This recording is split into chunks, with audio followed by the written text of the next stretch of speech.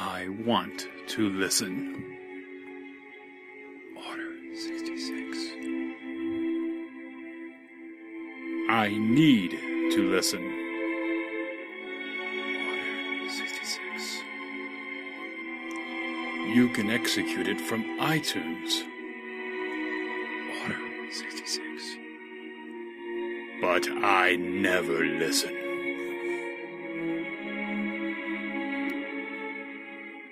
Order 66 podcast. No one is listening.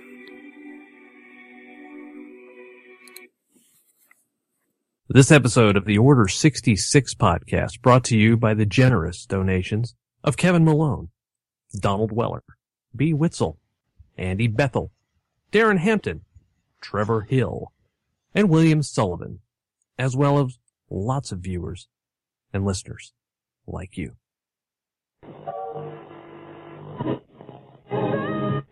Correctly with the correct amount.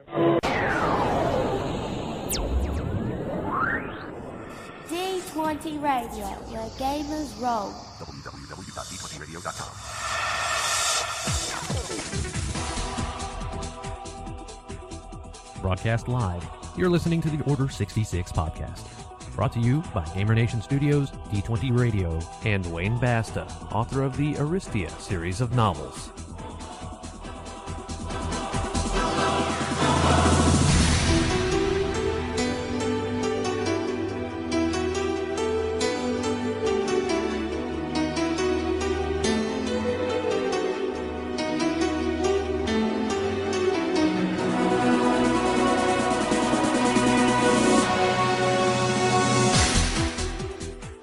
What is up, Gamer Nation? GM Chris here. And for those who may be tuning in for the very first time, this is the Order 66 podcast, the original podcast entirely devoted to Star Wars role-playing.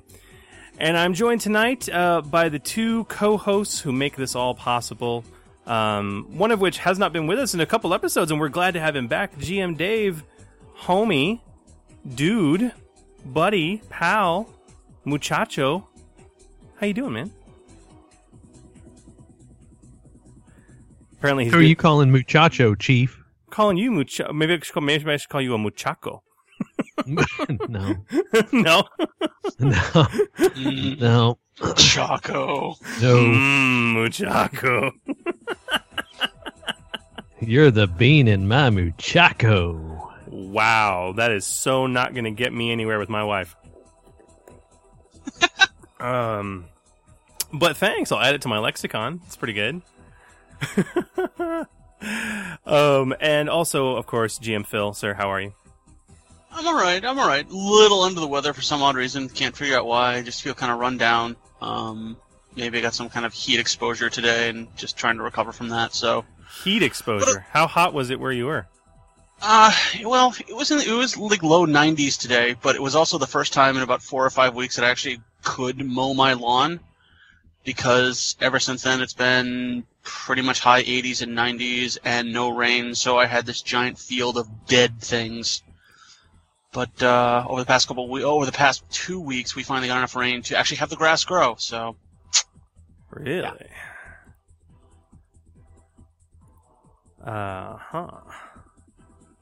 Well, this is good.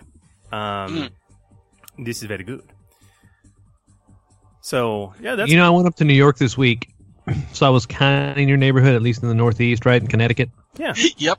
It was warmer up there than it was here in Dallas. Yep. We had a lot of droughts. We had a lot of drought going on up here. A lot of towns up here have announced like drought warnings and not full-blown drought emergencies, but we haven't been getting much water. We've just been getting a lot of heat, and it's hurting.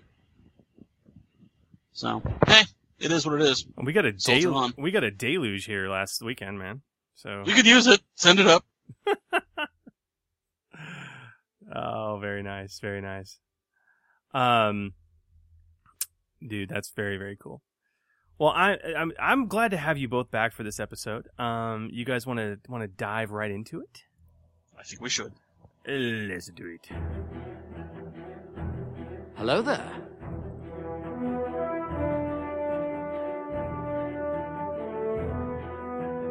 What have we here? Good news.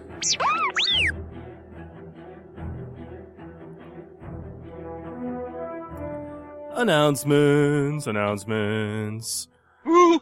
Do we have a featured podcast of the week, Mr. Dave?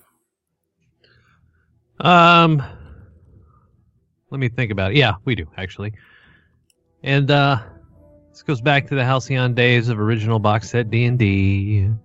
Don't we all remember those days? Yeah. But for those of us who want to remember with longing an earlier time, box set original D&D still alive and on the table probably for none more than DMs like Mike, Liz, and Jim, the hosts of Save or Die, devoted to box set gaming. Hey, they released a wicked side adventure episode last week, their 12th, that showcases the previously unreleased audio footage of the 2016 J. Eric Holmes seminars hosted by Chris Holmes and Black Blade Publishing. Very fun look into some excellent game design, and of course, you can find that in many, many, many, many more great podcasts at d20radio.com. Word. So, Star Wars news. Guys, the week after our last episode, the full Rogue One trailer dropped. Yeah, you know. You know? I know what? What do I know? Tell me. What do I know? Is it possible to be in love with every single female lead I've seen in Star Wars? Yes. Why? I've been in love with every single female lead I've seen in Star Wars to date, so why would that change? Yeah. Is that a problem? Is that a problem? What? What? Huh? I even like the dancer chick with the 6 boobs. I even liked her. She apparently slimmed up not real nice in Tales of Jabba's Palace. Oh, really? Yeah. Oh. Apparently she's got all that water weight. She's like, her species is like part camel. She and someone else had to walk out from Jabba's palace to Mos Eisley or someplace like that. And by the time she got there, she was like, she was a hard body. Really? Yeah. Huh. Uh-huh. And Megan Fox player. Yeah, exactly. So what did you guys think of the Rogue One trailer, man? Thoughts, ideas, opinions? Is it December yet? I know. Visually unbelievable. I give that planet about 3/4 of the way through the film, probably not even then, for surviving the Jeddah or whatever the heck it is, the basically Bethlehem for Jedi. Yeah, Jerusalem. Yeah, they're saying Yeah, Jerusalem. That's the word for Jerusalem. Yeah, I'm like, okay, so there's a Star Destroyer there, and it's really looking like the Death Star is checking it out. This planet's going away. Yeah. Yeah, I fully agree. It was like, I don't know, man. It was like, you got to see, Saw Gerrera, of course, played by Forrest Whitaker, his new reshoot haircut. I kind of like the bald look better. I'm just saying. Yeah. Forrest Whitaker, to me, just detracts from the film, and I'm not entirely sure why. Really? I don't like him in it. Oh, man. I like Forrest Whitaker in anything. I usually would say yes, but I don't know. But, I mean, I would have said the same thing about Mace Windu back in the day, having, all of a sudden getting old Capital One in there. I think Capital One was post-prequel, so right. I don't know. And remember, you guys realize that Rogue One is technically a prequel. Oh, yeah. Oh, yeah. No, it's a prequel. Yeah, hashtag Rogue One is a prequel. That's right, it is. So it's there. I absolutely love what's his nuts? Why is this guy's name slipping off my head? The actor who played Wash in Serenity and Firefly. Oh, Andy Tudyk. I'm sorry? Andy Tudyk. Oh yeah, yes, Alan Tudyk. Okay. Alan. Alan, thank you. As K2SO, I think he's going to be fantastic. It kind of reminds me of Proxy from The Force Awakens just a little bit. I can dig that. With a little bit of HK-47 from the KOTOR mixed in there, and it's like Captain says you have a friend. I will not kill you. Thanks. And then Donnie Yen being even more Donnie Yen and a complete badass. I'm totally on board. And the look and the styling, I don't know. I think if anyone was on the fence from the teaser and everything else, I think with this release, I don't want to see any more. I don't want another trailer. Yeah. I don't want one. I mean, do you guys? I'm fine with this. I'm totally fine with this. I don't think we need any more. I'm not interested to see any more. Just show me what you got. That's great. I just want December to come so I can go freaking see the movie. Sorry. You're going to get another one. You're going to get another one, and it's going to start in theaters in next month. Damn it. Maybe early October. That'd be 2 months. Maybe. I mean, maybe. Yeah, maybe. And then, of course, the inevitable 80,000 TV spots. At least they're not doing the trailer for the trailer. I'm really sick of the trailer for a trailer, where it's Really? like it's like a 10-second being like, the trailer comes out Friday. I'm like, what the? I'm gonna go hit you. I'm gonna find out who came up with this idea and hit them. Hit you in the face. The only decent trailer for a trailer I've seen so far has been for Deadpool, and that was it. Yes. But but that would be fitting because it's a stupid idea. It would make perfect sense for Deadpool.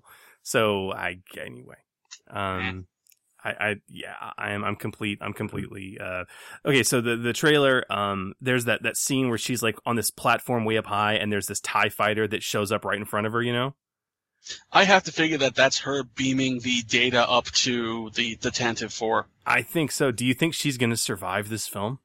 I don't think anybody's going to survive this film. I think the entire team gets wiped out. That's where my money is on. My money is on each and every one of Jin's team dying. Yeah. Because it would be apropos for a war movie, but it's Disney. Not going to happen. We'll see. Han Solo died. We'll see. I don't know. Did you actually see the body? Nobody comes back from that, man. It's Disney. He fell into a 1 billion-meter chasm. It doesn't, like. And then the planet exploded. And then the planet exploded. Yeah, he did. In there, it started there. I don't know. If they do bring back Han, that would be the lamest cop-out in It would, decades. yeah. But I mean, wouldn't all that mass have to have turned it into a singularity? In which case, he's going to be floating somewhere near the rings of Saturn. It didn't turn into a singularity. It turned into a sun. We saw it turn into a sun. Oh, right. True. Oh, never mind. Okay, he's dead. Yeah, he did. He's a star. He did. He really did. He really, really did. Plus, Leia got her Force vision and all that, where she felt him die. So he did. Harrison Ford would never agree to come back either. No, I have a hunch the reason why he did come back for this one is like, you're going to kill me this time. Because he's right? going to die. So, yeah. Yeah. Well, anyway. Phil, we got any FFG news? A couple bits and pieces. Friends Like These, a new Age of Rebellion adventure. And as someone who playtested this a while ago, it's awesome to finally see this come to fruition. A great new article dropped on FFG's site, teasing the new adventure module, which takes the PCs to the outer rim planet of Zorn, where they must race over 48 hours to organize defenses against an Imperial attack and recruit defenders for the rebellion.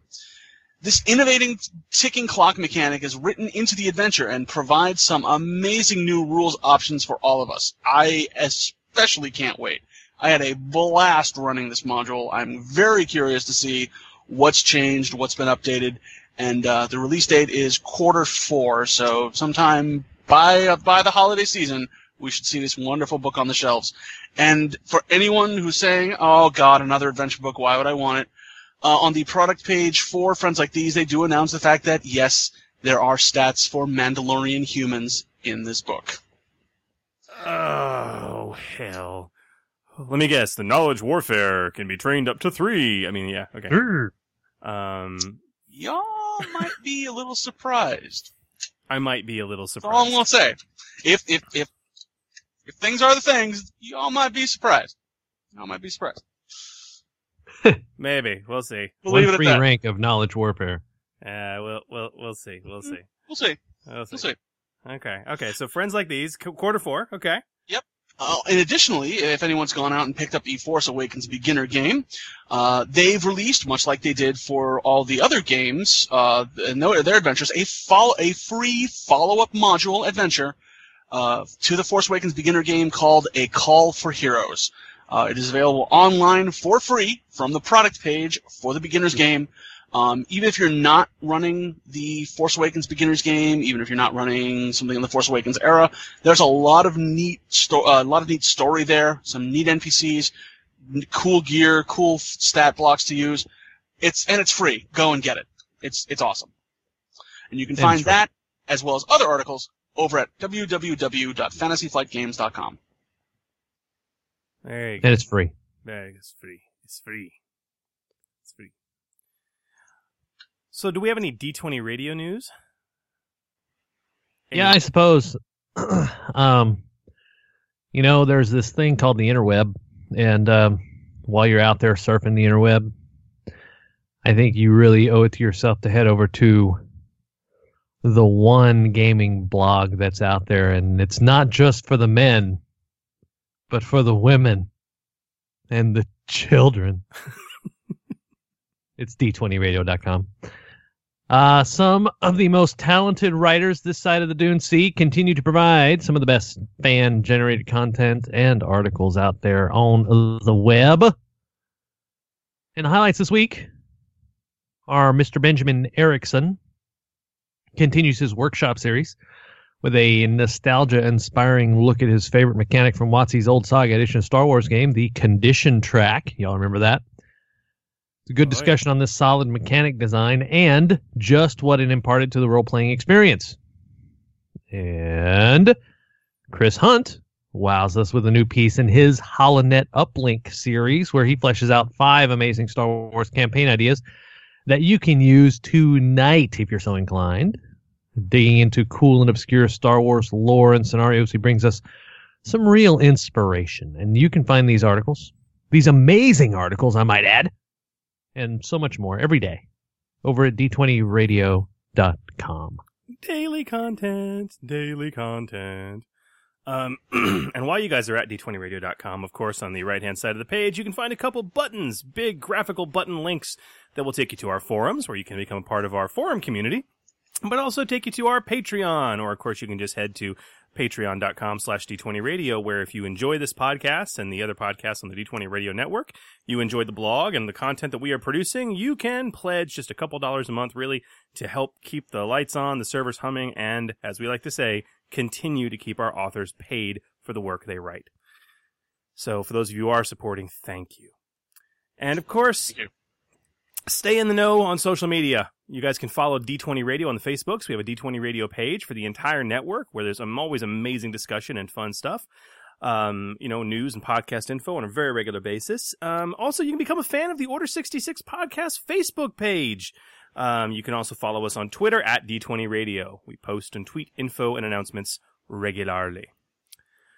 All right, guys, I think it's time we stop down right now and check in with SWRPG Adventures and the most informative 140 characters or less on the internet with SWRPG's Adventure of the Week. And we'll see you on the other side in 1 minute.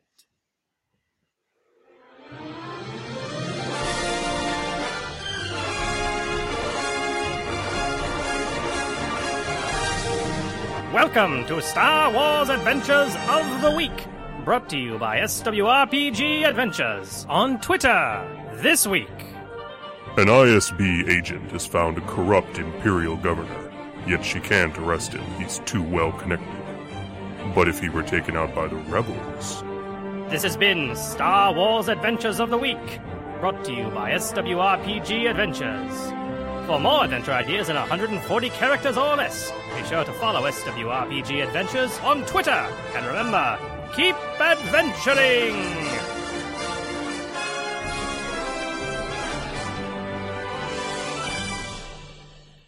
Very nice, very nice.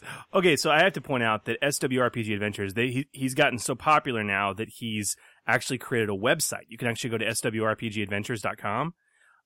And it's just this crazy little cool website where it's a starry background, and when the page loads, it shows an opening crawl, and the opening crawl is an SWRPG adventure. Just one random adventure.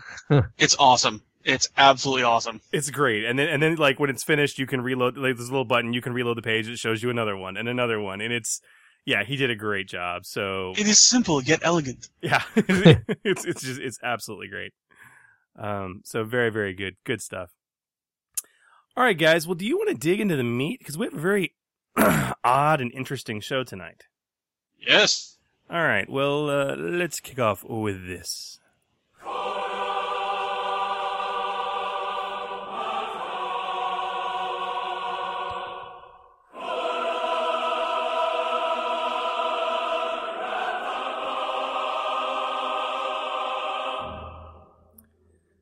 All right, so what are we going to call this meat of the show, boys?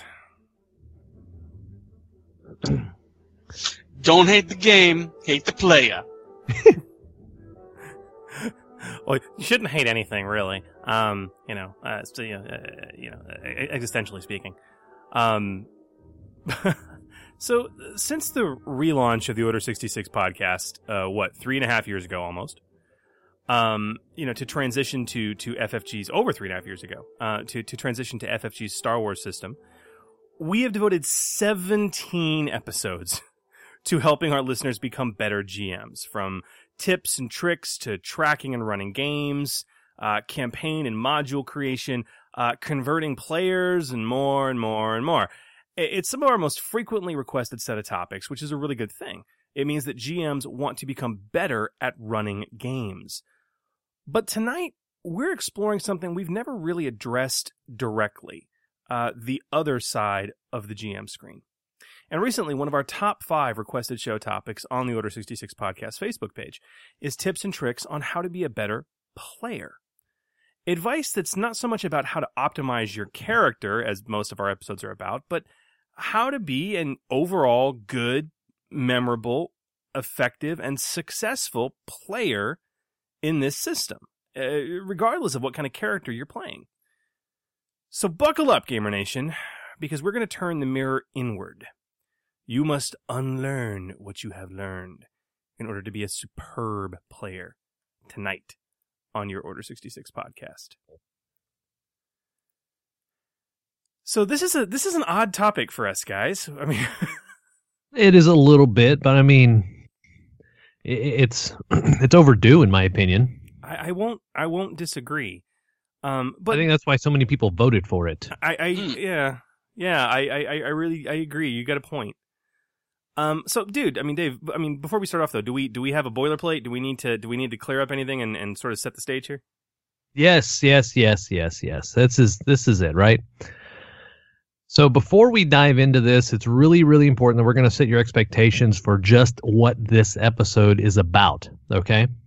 And keep in mind, there are thousands, probably, consequently millions, of amazing blogs and podcasts and YouTube videos and books that provide tips on how to be a good player in a role-playing game. And that's not really what we're going for here. So to level set your expectations, just understand all players are dicks. Yeah. No, I'm kidding. All of them. I'm kidding. And what we're really going for is system-specific advice, right? So we're not going to come out here and say, well, this is how you're going to be a good player. We're going to talk about share fate. the spotlight. Do this, do that. You know. Now we're going to talk about Dungeons and Dragons and the old D20. No, we're not going to do that at all right? So this is tips and advice learned from a lot of experience, mind you, on how to be a good player in this system, FFG's Star Wars system. And the reason for that is, of course, it's different than most. And it's why we love it, because it is different than most. That also means that there's new avenues for players to mess things up. Yeah. Or to become valuable members of the group, right? Yes. Of course, right? Of course. And some of our advice is indeed going to apply to other games and other systems. Yes. But on the whole, we have carefully tailored our advice to this systems. Okay? Okay. There you go. Level set. Okay. Boom. Okay. And I think it's important also to say that to preface this by saying perfect players are impossible. Yeah. I mean, just like perfect GMs, they're a mythical creature. They don't exist. Whatever. we're not saying that you must diligently follow every piece of advice we're about to lay out here, guys, in order to play the system well. I think what we are saying is that these are some really solid goals to work towards. And also, we realize that, I mean, Phil, every group is different. Your group your group is radically different from my group. From the stories that we trade, yes, they are way different, and yet there are a lot of similarities between them that help them maintain and make the entire session fun for everyone. So yes. But the point being that while our general advice works for us, and again, guys, we're not inexperienced here, and our varied groups, your group might not need one of these particular pieces of advice among its players, and that's okay. But on the whole, this is good. What we're advising you is going to apply to the majority of groups. So yeah, okay. Okay, guys. So now that we got that out of the way, I really want to have an organic discussion here. I know we've got an outline and we've all got our tips and ideas that are really specific to this system on being a better player. And I really to kind of dive into those and those real just concrete tips to make our listeners the best players they can be in this system. Right on. So, who wants to start? I'll go first. Okay. I'll go first. You will? Let's start with dice.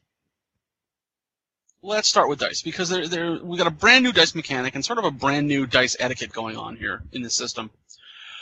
Everyone is familiar with a long-standing tradition and superstition among many role players that you never touch another man's dice. Yes. Or another person's dice. Lord knows I've got plenty of females at my table. In FFG, the narrative system, it's actually rare to find a player using only their dice. There are dice being traded back and forth between most of my players. They'll have like a couple sets, but occasionally they need another red, or they need another 4-star, or whatnot. But there's still a major die faux pas that you should try to avoid. And let's get started with that. The one first piece of advice that we've got is respect other players' dice adjudication. Simply put, this means that it is typically a very bad idea to sum up another player's roll. Explain. For some players, especially new players of the system, it can take a moment or two to perform your cancellations and figure out what it is you just rolled on. I mean, we've got 3 axes of resolution here going on, 2 of which cancel each other out, 1 of which is just there and extra, so it does this and it still sticks around. And we've painfully watched as a tender new player stares at his roll for 30, 50, 60 seconds trying to figure it out. Especially when, as a more seasoned player, you can merely glance at the dice pool and instantly calculate the results. Dude, I am so familiar with this, and because every time I play with new players who are not that common, it's like I can look at the dice pool and like I don't even have to think instantly. I just instantly know the roll at this point, instantly calculate it. But you watch these guys just stare at their dice for like 30 seconds, right? As they're what does this mean? And they're just doing the mental math. They get it, but they're just having it's their anyway. Yeah. We're able to power through. We're able to just blast through. We look and see. Okay, that advantage and success is canceled out by that result of threat and despair, threat and failure. This goes here, that goes there. You know, it comes with being heavily practiced and playing this game as often as a lot of us do. But the point here is that this serious temptation to do the work for the other player as they stare at the dice is not the way you want to proceed. You want to do the game. You want the game to move along, and you might get annoyed or frustrated by waiting for this person to calculate up their die rolls. But to be fair, you got to let them do it. You got to let them do it because they need to get that practice that you had. That they need to be able to learn and glance down and say, okay, I've got a bunch of advantage, I've got a bunch of threat. These 2 cancel out. What the hell is this winged thing? Okay, that's an advantage. All right, so that cancels out by these TIE fighter cockpit-looking things. They need to get the practice of doing that themselves so they can get up to close to your level or even to your level and just be able to look at the dice as quickly as they can and get rid of it. Plus, think about it from their perspective. they roll the dice, they're looking at them, they're kind of staring at them, trying to figure it out what happened, and then someone else just sort of leans in and says, "Oh, you got failure with 3 advantage, figure out what you want to do," and just snatches up the dice and starts putting together their own dice pool. If you touch man's dice and tell them what they've got before they're actually complete, you might be a jackwagon. Maybe. And, dude, I've done this. You know, I'm guilty of this. Yeah. I have done this in the past. I try so hard not to do it now, but I've done it. You know, it's not right for the GM to do it either. No, it's not. Right. I absolutely do this myself. You know, when I do this at conventions. I do this at conventions because I've got this little clock going in the back of my head that says, dude, you need to get to this session, you need to get to this section, you need to get through this encounter, you got this coming up, you've burned an hour of game on this, you need to move this thing along. So I've got that bit of time crunch urgency to move the game along as quick as I can, and maybe I don't feel at that moment I don't feel like I've got the time to let this person learn the game. Gotta dial that back. Gotta dial it back. So let me ask you this, because I don't recall ever having done that, but I may have. I just don't recall it. I don't recall. I will react and I'll be like, yes, or oh. I won't tell them what the answer is, but I'll react to it because I'll glance at it, immediately know if they succeeded or not. Right. But I won't tell them what it is. Is that something that is going to be more in the realm of the people that GM more than they play? Because you're used to doing it, you're trying to move the game along, blah, blah, blah, blah, blah. I have seen it from a lot of players. I honestly don't know their GM capacity, and it could very well be that. It could be. You could be right there. But I mean, it's one of those things that I feel I have to agree with Phil's point so much. I think this is one of the most damaging things you can do to another player at the table, regardless of who you are, because in essence, you're telling that player without telling them when you do this that they don't know what they're doing. And this does not foster a love of the game or any game for a player. I mean, I've gotten to the point, even then, I'll occasionally be guilty of this, but when I see it happening, I try to stop it. And you guys have all played with me. I'm much like Phil. I'm a very commanding GM. I control the table, right? Sure. And I boilerplate myself before we even start. And there have been times, like at Gamer Nation Con specifically, just, you know, that I'll be like, I'll see this start to happen, and I'll reach my hand out to the player who's trying to calculate for the roller, and I'll be like, hey, let him do it. Just let him do it. And usually that player will sort of shrink back, like, okay, I shouldn't be doing that. But, you know, this is a huge offense, and it's a problem. It's a problem. It's bad player behavior in this system. Yeah. And it's alpha gaming too, right? And I hate alpha gamers. Wow. Now we do have an interesting little bit of a I don't want to say a cheat, but with the die rolling app, I've got one table where literally just about more than half the table is using the app, and they're fine with it. They're happy with it. They like it. They just, you know, set up their dice pool, shake the phone, the dice roll, calculates down at the bottom. They're happy. They're fine. They move it right along. That's okay too. Yeah, it does the calculation for you. Yeah. It does the calculation for you, but it's also, you know, just because that's doing those calculations for you, and that's what you're most comfortable with, still be patient with those folks who are rolling the physical dice, putting together their results, and trying to cancel out and figure out what the numbers are. Is it okay? I'm asking both of you. Is it okay if the guy's been staring at it for 30 seconds? Is it okay to ask if he would like help? Yeah, because you don't want to have flounder. Yeah. I mean, but I wouldn't like, he rolls it and be like, do you need help calculating that? The dice haven't stopped moving. Do you need assistance?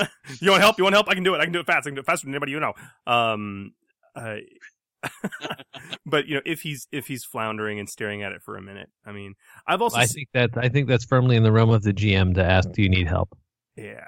Well, I don't mind an experienced player doing it either, as long as it's done, you know, meaningfully and you know, with genuine with earnestness, you know. Yeah.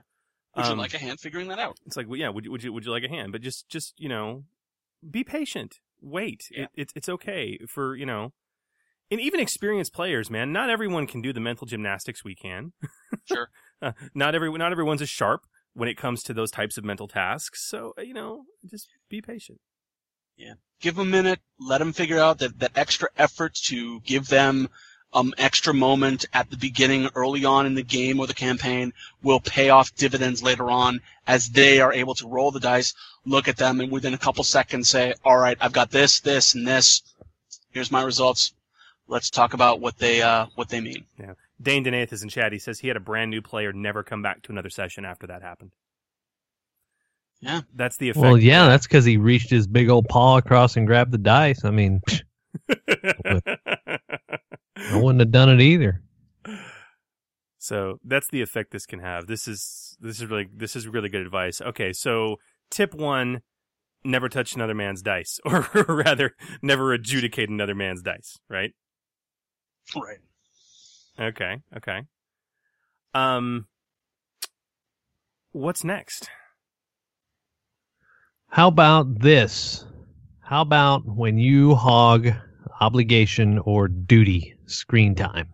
And this is, okay, so obligation and duty are mechanics that are absolutely beloved by, I would say, most fans of this system for a real good reason, right? They're unique character resources that not only do they support good role-playing opportunities and tangible benefits for your PC, but they give your GM a codified mechanical way to work your characters' personal stories, backstories, whatever you want to call them, into the game. Mm-hmm. And, it's natural that some players are going to want to push their obligation or duty into the limelight, right?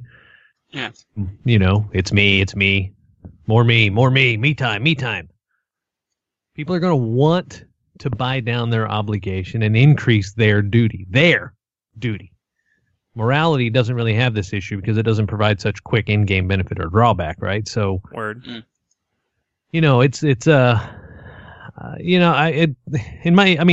Good players are going to realize that duty actually functions as a group mechanic. The way it's designed, you might never increase your personal duty once, but because duty benefits are all about the group's overall contribution rank, not each, individual PCs, that's okay. And you got to know that as a player. Right. The group's total duty has to get to 100. It doesn't matter who gets it there. You just want to get there. As a group, we're all in this together. Right? Mm-hmm. Yeah. That's what I love about duty. Yeah, that's right. Duty. But on the obligation side of the coin, again, great players are going to realize that with obligation, the entire group suffers when any one player's obligation gets too high, and so they will work together to bring it down. Yeah. Right? That's just it. If you want to be a really good player in this system, you will, I would say wisely so, latch onto other characters' obligations and duties and help them working hard yourself and help them get bought off or achieved because, one, as a player, you're going to realize it benefits you too. And two, because it's an amazing excuse to endear your PC to another PC, and then you are getting closer to another player. Yeah. For that matter. Hey, friends at the table, right? And third, and maybe most importantly so, when you do it for other people, there's a quid pro quo mechanic, and they'll do it for you. It's wonderfully more efficient, and it provides group cohesion, right? Yeah. Yeah. So, yeah, there you go. That's... No, I agree wholeheartedly. Like, as a player, I've learned very quickly that really successful players never think about their own obligation and never think about their own duty. It's all about what is your obligation and your duty, the other 4 or 5 of you, and all they do is focus on that. And you're right, man. If you do that, the rest of the group will come around to your crap too, and they'll want to help you out as well. That's right. Oh, yeah. A great GM once said, ask not what your group can do for you, but what you can do for your group. A lot of you don't know that Kennedy and Marilyn Monroe were actually playing D&D in the secret room in the White House. I actually wouldn't be surprised about that. Oh. I don't know, Phil. They were beta testing Margaret Weiss's first system. Yeah. Yes. So Phil, what are your thoughts on this, man? I mean, what your own experiences with your players handling obligation and duty well? Obligation doesn't seem to be a problem. Folks are more than willing to have theirs and their teammates' obligations get paid down as quickly as possible, because no PC wants to be responsible for having every other ally in the game take a -2 hit to their strain threshold if they happen to roll doubles and it's their obligation. Yep. Yeah. So they really like to try to get that down as low as possible. Definitely under 50, but even under 25 if they can get it. I mean, like overall, not just individually, because that's harsh. Duty is the harder one to kind of just let it be and happen, because everyone wants to feel like they're contributing by having their duty score increase. Which is why it's also kind of important as a GM to, if you do have a session where someone doesn't end up getting an increase to their duty score because they really didn't have much of an opportunity to do so, make a note of that, and as a GM, put that in your next session to give them an opportunity or two to have their particular duty requirement able to attempt to be fulfilled. But yeah, because everyone wants to feel like they're contributing. So yeah. Okay, well, so then, Phil, how does this, because, I mean, I think this might dovetail into our next kind of quick tip, and really, maybe this next tip is really, or the tip we just talked about, you know, the idea of really not hogging obligation or duty screen time is really a part of this next tip, in a sense. I mean, what do you think? The narrative? No, focus on helping other players. Oh, that. I'm sorry. My bad. Yeah, no, absolutely. It's very much in the same vein as that tip. But a really good player in the system learns his party's backstories. Be aware of what your motivations for your fellow PCs are. Be aware of what their obligations are, because let's face it, those obligations are going to be your adversaries too. Not directly, but you're going to be caught in the backlash of whatever obligation that particular PC has. Duties, let's face it, you're all in this together. So even if you've got a mixed group of Force and Destiny characters and Age of Rebellion characters and Edge of the Empire characters like I tend to run, helping advance the Alliance or whatever paramilitary organization you're involved in is going to help the rest of you overall. Helping them get that duty score up, get that contribution rank, and lately that contribution rank has led to base improvements. That tends to be something that a lot of my duty-based teams have been obtaining. They've been obtaining these bases, which means they can get those upgrades. They can get those repair yards and med bays and extra NPCs and all kinds of and armories, which are allowing those who might not be officially signed on with the Alliance to get boost dice for their mechanics checks, to have access to a Bacta tank, to be able to get weaponry that is normally restricted or rare, but at a much easier time to do so. So supporting those guys is big too. So support each other, support each other's backgrounds and backstories and motivations and goals. That's even just general good team building for any game.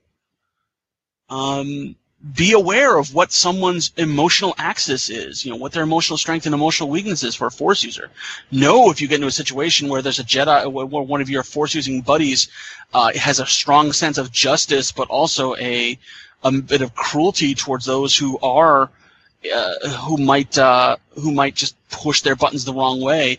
When that Force-using buddy decides to go into the executioner aspect of the judge, jury, executioner role, that maybe they really wouldn't want to kill that guy, or hey, who knows, Texas law, he needed killing. That happens a lot too. Texas law. That's what we call it up here. We call it Texas law. He needed killing. He needed killing. he needed killing. I don't know. I think, and Dave, you mentioned this before when you were talking about not hogging the obligation and duty spotlight. When you focus on your party's backstories and helping them achieve their goals, you're so going to just endear yourself to the other players in the group. I mean, and they're consequently going to be the first ones up to help you with your problems. You know what I mean? Well, that's if you're in a good group. Well, that's the thing. And this is, okay, here's another side, okay? You say if you're in a good group. We're talking about making a good group, right? Yeah. Look, people... But sometimes you just can't help it. There's a dick across the table from you. There can be a dick across the table from you, but here, in my experience, humans are social creatures, even the nerdiest among us, and social creatures tend to unconsciously mimic and represent the behavior that is given to them, right? This is just a truth. If someone is nice to you earnestly, you're going to be nice to them back. Oh, the basics of neuro-linguistic programming with GM Chris. Dude, and I've talked about this before with GM advice, how, you set the stage and your players will follow suit, right? That's not a GM-player relationship. This is psychology. This is human versus human interaction. And if you are taking the time over a session or two to really focus on another player's efforts, especially the dick, okay, you I'm sorry, that just came out all wrong. Sorry. Okay. You could cut that out of the show, and people have ringtones or text message alerts, with GM Chris saying, especially the dick. Right, if you're especially focusing on the jerk player, if you happen to have one, I mean, in my experience, you will find that player becomes more emotionally viable and more open and helpful to others in the campaign. Not always, but usually. And a lot of the times, you're right. It softens them up. It really does soften them up. And be the change you want to see in the world. If you do this, it will have an effect on your group. It really will, and they won't even realize it, but it will. So, that's right. Make sure and stroke the dick. Okay, just to make him feel better. All right, we're getting into parental advisory warning here, so let's yeah. Okay, so we've talked about obviously don't adjudicate another man's dice, don't hog obligation or duty screen time, focus on helping other players. Another big tip that I like to champion, and I don't see nearly enough players doing this. Another thing that if you start doing, it will unconsciously start filtering out to the rest of the players as well. As a player, you should work hard to narrate your own results. Players who really get FFG's Star Wars system, really get it, they learn how to properly narrate their own dice results instead of letting the GM do it. That means understanding first and foremost what the dice mean. The order of operations for dice, they're pretty easy to figure out. If it's blue or black, it's all about environmental or other circumstantial bonuses and penalties. If it's yellow or red die, it's all about advanced training or extenuating circumstances. If it's green or purple, it's all about base ability or base difficulty. So if I fail a roll, and it was because I had a failure show up on that black setback die, then my narration tells me that the rain blocked my vision, or his armor glanced the blow. Or my eyes hadn't yet adjusted to the darkness. Whatever the cause of the setback die was in that case. I started coughing because of the smoke. Exactly. If I succeed due to double successes on my yellow die, I know that success was because of my advanced training or the power of destiny, or whatever reason caused the upgrade. And so many players, it's like, okay, I failed with 2 advantage. Yeah, I failed with 2 advantage. And that's it. They just stop talking. And they just look at the GM. They look at the raw results and not where those came from. It's like, it's called the narrative dice system, or we call it the narrative dice system for a reason. So, like, take pride in your narration, and like, so few players do this, and I love it when I see it. And I think so few players are comfortable doing this, and try not to be that player. Take responsibility for your own dice pool, and offer cool narration. It's your success and your failure. After all. I gotta admit that I'm kind of guilty of doing this myself. Oh, yeah. Yeah, absolutely. Especially in a con game when you're trying to move things along. Well, there's that, but also as a GM, I feel like there's also the whole I'm juggling a lot anyway, so I am still trying to move things along as a GM. But there are times where I will look at the dice and I'll remember, and I'm like, oh wait, yeah, that's okay, all right. I'll look at the dice and say, okay, now why did you get all those failures when that turbo laser hit you? A lot of it came off the black. Okay, so it hit you. So it hit your shields, but the shields deflected it and resulted in a failed attack check. So you guys survived because the laser blast hit your shields. Great. I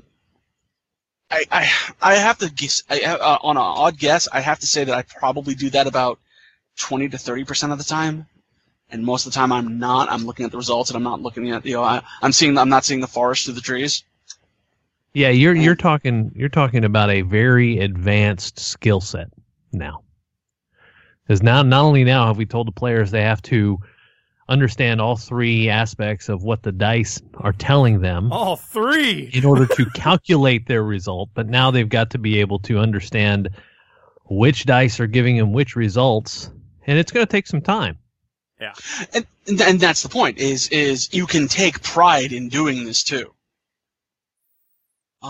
If you're able to do it and you can do it well, it can really enhance your game, wouldn't you say? Oh, and you know what? We've said to flip the screen back to the GM side. We've said multiple times, ask the player what they want to do with their advantage. Oh, well, that's true. I guess that that would fall into here too. You're putting the onus on the player anyway. Right. Yeah. And it's. And that's the thing. This system, and we talked about this before, encourages a level of player narration in the story that we don't commonly see in big box systems. So, I just use it. And because all of us were weaned on D20 for so long, we're not used to it. It's the GM's show, and he tells you what happened and why. But, and he still is the final adjudicator and arbiter in this system, but, use your narration. You're taking work out of the GM's hands, and personally, as a GM, I will tell you I'm grateful for that.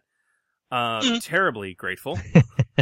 That's one less thing I have to think about. There are some players I play Star Wars with that there's a couple, they do this, and I love it. I look forward to it. Brev does this. Because he's a natural. Any excuse for Brev to talk is he's going to do it. And so if he can narrate his own results, I mean, he's just it's there. Mm-hmm. We had a session he played in where I was like a proud papa because he was just learning the system, and when he realized he could do this, he was playing a Trandoshan Marauder, and he basically he was trying to intimidate somebody, and he made the narrative case that because of the fact that he's a big scaly reptile of a Trandoshan and this guy was a humanist, that he should get a boost die because of the fact that he's just a big scary Trandoshan, right? And he's in this guy's face, and I was like, okay, yeah, that's cool. And the boost die led to the success on the check, and he was like. And I didn't even have to say anything. He's like, oh yes, all right. So because I'm a Trandoshan, I get in this guy's face and I pull back my extra set of reptilian eyelids to look really scary. And I flange my face scales. And he really got into it and talk. And I was so proud. It was great. But it adds so much to the game. So much to the game. Okay, so narrate your own results. Now, in addition to managing that narrative description, guys, I think it's maybe just as important, perhaps even more so, as the one thing I think every player, even if they're not skilled at narration, that advanced skill set should do, is probably our next tip. And this, aside from the dice adjudication, may be the number one thing I wish our players listening would take away from this talk. Who wants it? Yeah. I'm leaving it open. You guys just throw away the suggested advantage and triumph results. Throw it out. Get rid of it. We're talking about that table in each of the core rulebooks and the GM screens that lists how you can spend advantage and triumphs. Now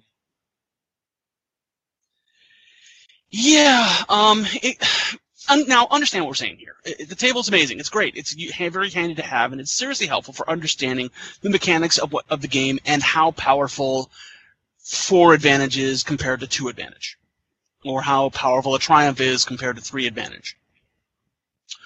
What we mean is that as a player, you shouldn't ever look at that table first. Right. We've all seen players who roll to advantage, and then when asked what they want to do with it, they just stare at the table and go, what do I want to do? Give him a setback. I can give a boost out to Dave. Or, And they do that for 30 seconds. A good player completely shifts his or her mentality. When told you have advantage or triumph, use it narratively. And only then work with the GM to determine the mechanical benefit. So in other words, narrate the results before the mechanical benefit, because when it works right, one drives the other. When you roll to advantage, for example, you should first think about what narrative effect you could pull off. You're so skilled that you used your weapon to activate a special effect, or you want to further hinder your foes you targeted, or as allies. Or you want to embolden your own allies in some way. Maybe you want to create an interesting environmental circumstance, or another wrinkle to the scene. Once you got that figured out, you narrate it as part of your dice roll results narration. So with the pouring rain streaming into my eyes, my vision falters for a second, and the shot only grazes my target's ear. But with my 2 advantage, I want him to freak out and jump back, exposing himself out of cover to one of my allies. Then, now that we've got that, we work with the GM to determine what the mechanical benefit is. Alright, so I missed with my shot, but I want to spend my 2 advantage and give my sniper a boost die to blast him as he jumps back from his cover. How's that sound? So that's kind of where you want to go with that. And this is a very subtle thing, but it matters, because instead of sitting there poring over the table and trying to figure out what the best mechanical advantage is that you can provide, you know what I mean? Yeah. Well, I can split, but it's like it's all about narration first. It's like, okay, you got advantage.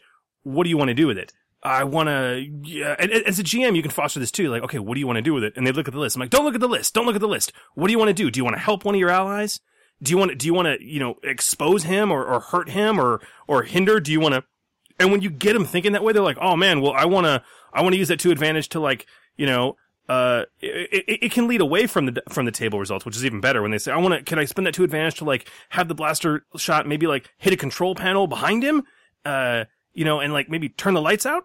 And that might sound egregious, but then you're like, okay, maybe they flicker, and that's gonna give him setback die. Does that work? And I mean, the narration leads to that mechanic. You're right. It's that's the way it should work.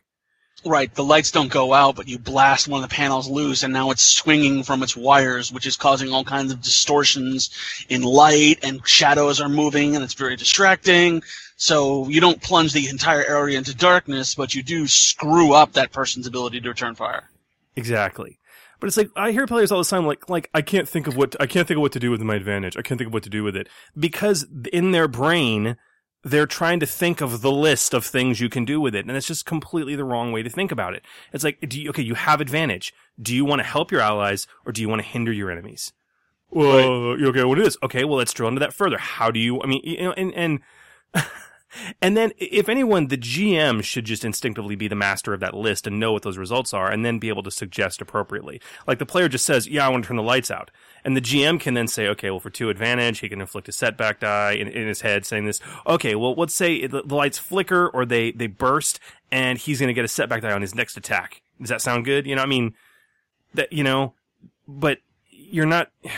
I mean, this is a complex thing to explain. You know what the hardest part about trying to interpret multiple advantages? When you get some obscene amount of it. Yes. And then it turns into that they start thinking about a grocery list, basically, is really the only way I can describe it. It's like, okay, I rolled 6 advantage. I can, and they just start going down the list. Like, okay, I'm going to give a boost die to Eric. I'm going to give a boost die to Anne Marie. I'm going to recover 2 strain. And, and I'll leave a floating die. I know that this isn't adding up to 6, but y'all bear with me. And I'm just going to leave another floating boost die out there for somebody. 6 advantage, guys, or 7 advantage, or, gods, I've seen it before, 9 advantage. God. Yeah, no successes, 9 advantage. It's a whole bunch of yellows. Look, it's not a triumph, but it's damn near.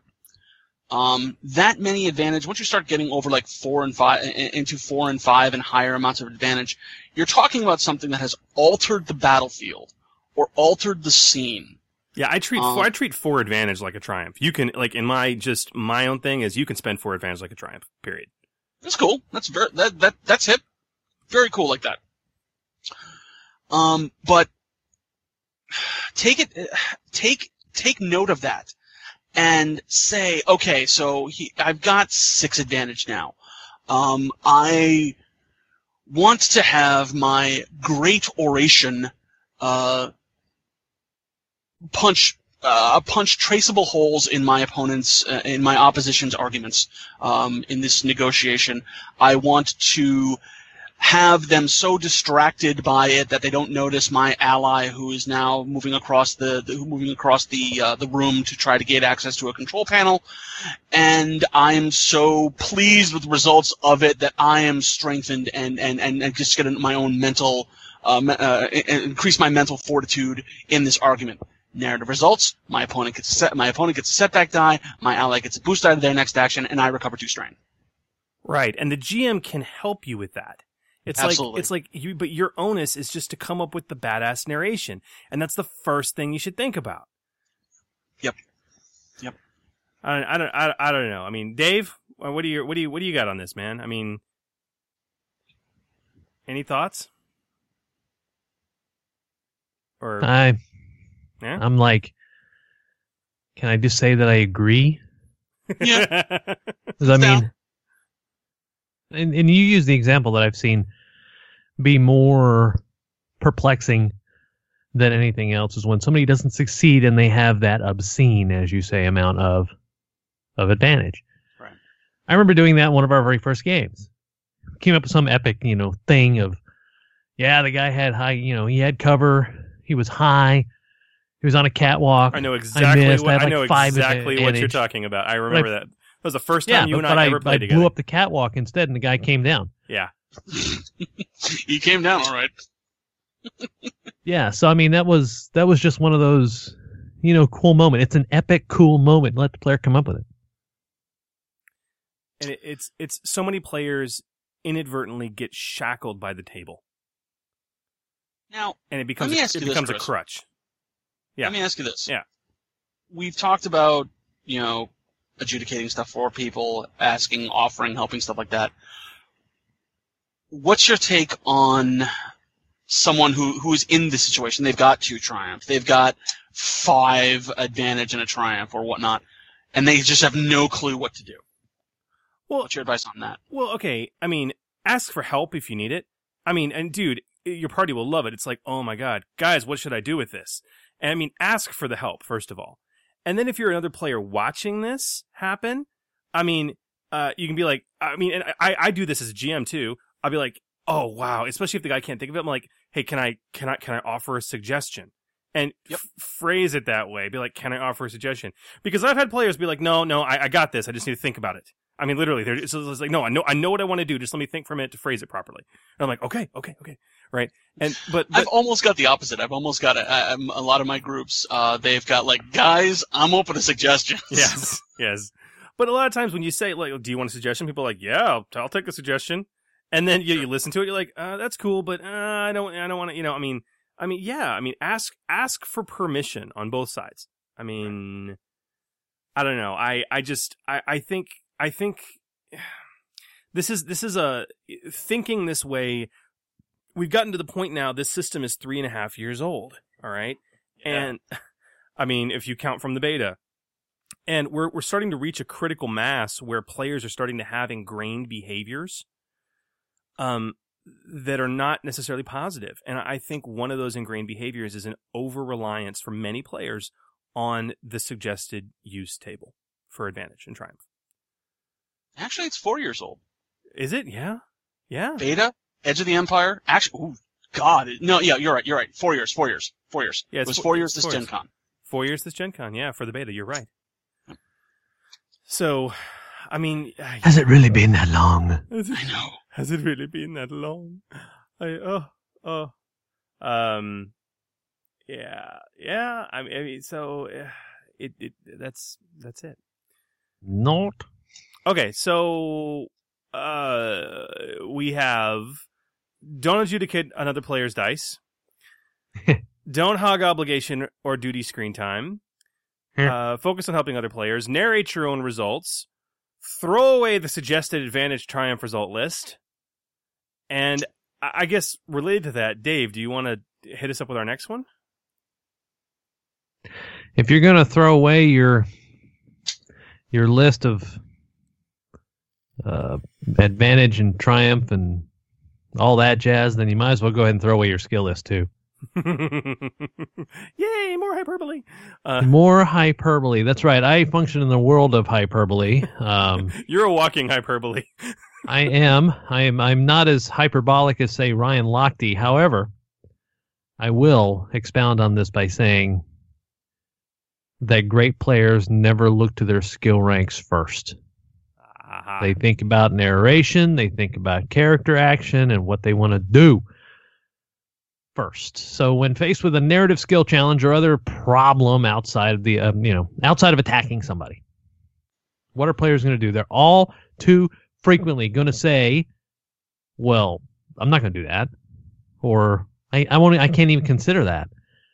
Because they're looking at their skill list and they say, well, it's one yellow and one green. Why the hell would I do that? I don't want to take a snub fighter out. I don't have any ranks in pilot. Can I make a ranged heavy check to intimidate him? My coercion is crap. So I've heard that. Get this in the middle of a firefight. I'd like to lecture the stormtrooper on their poor life choices. Okay. So, narrate first, then decide on what skill matters. So, I don't know about you guys, but we've all been there. And the player is like getting wrapped up. Hey, don't worry about what your skill says. What would your character do?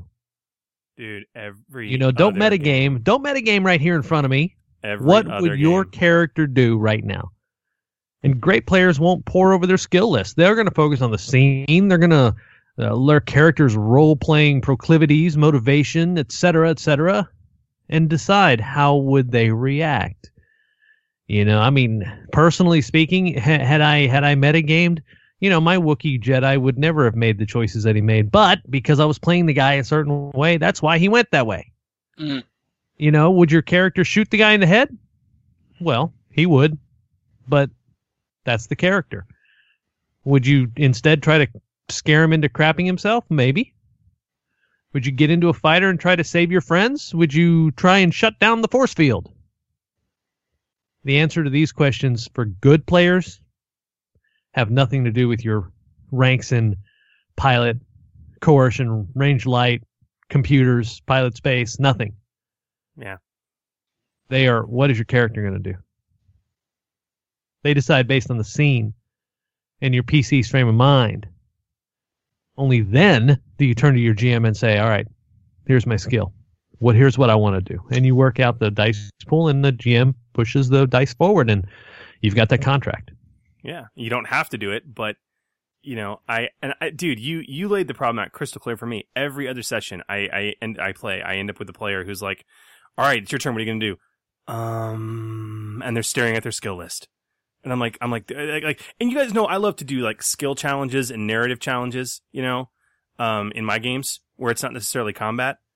Sure. Like my montage scenes and things like that, and where it's, you know, you got to make a skill check to assist with the action. You know, what do you want to do? And players look at their sheet and they're like,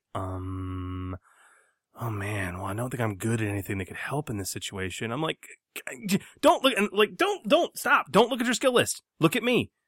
I don't care what you're good at. What would your character do to help in the situation? I mean, like, I don't know about you guys, but even if a player like sucks at a skill, I mean, I firmly believe in flexibility and skill checks and difficulties. Like, I think a good GM will adjust your difficulty down for a really great narrative suggestion, even if you're not good at it. Or more commonly, I'll throw a boost die or two your way if it's a really good narrative suggestion to help you out if you're really not good at it. You know what I mean? Okay, Yep. so here's sort of a counter to that, and maybe something to help figure this out. Yeah. I've got a couple situations where a PC has been very forthcoming, I don't want to say Spotlight Hog isn't the right kind of mind frame I want to put here. They like voicing their opinion. They like trying to further along the narrative. They like doing what they can. They try to do a lot of social arguments and convincings and stuff like that. But their character isn't built for it. And I've actually had other players come to me afterwards and say, can you do something? Because I really feel like this person is taking away from this other character's focus who is built more like a phase character, or who's trying to do things that really fit more into this third character's wheelhouse. What do you do about those situations where the person is trying to do it all, but they don't have the skill set for it? Okay, Gets back to that whole, you are not your character is not you. Yeah, okay. So first of all, keep in mind, this piece of advice is more intended for those times when you have a player that flat out refuses to attempt something because they're not good at it. Like, they won't even consider attempting it, all right? Like, you're next to the computer terminal, even though you're a fighter, you're next to the computer terminal. You could shut down all the droids on the detention level, okay? But you're not even going to attempt it because of the fact that you don't have any ranks in computers, okay? I think that's more what this piece of advice is about. But the sort of dark side to that, the flip side of that coin that you bring up, is another good one where you have a player that is trying to do things that they're just not good at. Too much. And I think there's a sharp distinction between being afraid to try something you're not good at versus way too over-eagerly trying to be the Superman of the group and do everything. Okay? Right. In that regards, I mean, I think if a player brings, I mean, it's my opinion, if a player were to bring that up, like, hey, why don't you let him do that? I mean, if someone said that to me as a player, I'd get kind of pissed off. Sure. I think a lot of it's on the GM to maybe, I mean, and I've done this too, where there's sly comments, because you always have that, like Dave said. What did you say? It was Dave, the alpha player? Is that what you said? Yeah, alpha gamer. Okay, so you got the alpha gamer in the group who typically is the one doing this, right? And they're like, well, I'm going to tell him this and that and this and that. And before he even gets rolling as a GM, I'll be like, okay, well, that's definitely going to be a serious coercion check. You do have a really powerful face character in the party. Okay. And I'll just leave it at that. A good player will be the player who is that face character and can stop that dude's rolling train and be like, hey, I'm really good at this. Why don't you let me try it? All right. Because if you're a player saying you shouldn't do that, he should, you sound like a dick. But if you're the player saying, let me do that because I'm really good at it, it comes off differently. Yeah. Here we go with that don't be a dick thing again. No. Yeah. Yep. I mean, does that answer your question, Phil? It does. And I think that's a great example. So, I mean, yeah. But no, Dave, you bring up you bring up a really good point, and this is that next big tip, which is really throw away your skill list. I mean, and it all comes down. Are you guys noticing an overarching theme in some of these tips? Like think about narration first, think about story first before you think about mechanics. Man, that's such a gear shift from a decade of tactical D20. It really is. I mean, and this is the heart of the struggle for a lot of people. I mean, and it's not like we didn't role play during the D&D 3.5 days or anything like that. No, of course we did. It's just this system works best when you function as we're describing. Yeah. So I'm that's kind of where I am. Now, I guess next up on the list is one that this is really more of a sticking point for me. This was one I threw on here, and because it bugs me a lot because I run a lot of one shots. I run a lot of one shots. And I think this is more of an issue for convention games or one shots, less so than campaign play. But this next tip to be a good player is don't overthink or overplan. Yeah. I think role players tend to get into the habit generally of trying to cover every single conceivable base. Okay. But this means belaboring story time and game time to overplan and overthink just in case scenarios. I mean, Phil, you said it before, especially when you're at a con game and you got that as a GM, you got that mental clock ticking. This is so frustrating. Yeah, it is. And even in a campaign play, guys, that's not how this system is supposed to work because it's not cinematic to do this. Now, I'm not saying don't plan. That's not what I'm saying. Okay. What I'm freeform stream of consciousness, go. I mean, like what I'm saying is like when you're gaming with me in a one shot and I am clearly trying to screen wipe the party to jump into hyperspace and jump out after stealing a ship and just arrive at their next planet of call, don't stop me down in the middle of my narration and go, wait, before we leave, I want to dig into the computer system and cover our tracks so they can't follow us. Or I want to hide all the bodies we killed so they can't follow us. Or, wait, before we go, I want to leave a virus in the enemy computer core that's going to destroy their entire network. Those are all things that I have literally heard players say in games when I am simply trying to move the story along. When it is clear that your GM is obviously not concerned about the quote-unquote risk you're trying to prevent and is trying to advance things along, doing this is jarring. It is jarring, it is unnecessary, and it is an absolute time sink.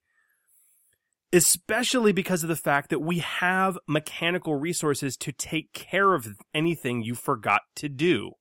Right. Destiny points are there for a reason. God bless my PCs. This is one thing that they had no problem latching on to quick. I mean, if you did forget something, a simple Destiny point flip can easily let you retroactively remember to have erased that computer log or hidden those bodies with a clever check. I mean, but I don't know. And I want to get y'all's thoughts on this because too, I think talking about what we talked about earlier with the general shift in player mentality, Star Wars to me, what makes Star Wars role playing so beloved by me is that it is a setting where it's about getting your characters into very hairy situations they didn't plan for. Okay? Oh, yeah. It's not a dungeon crawl. You don't need a 10-foot pole to tap each square as you move. It's good players are going to let complications happen because it's fun. It's very fitting for the Star Wars setting, and because the system provides you with the tools to deal with those complications easily. IDK.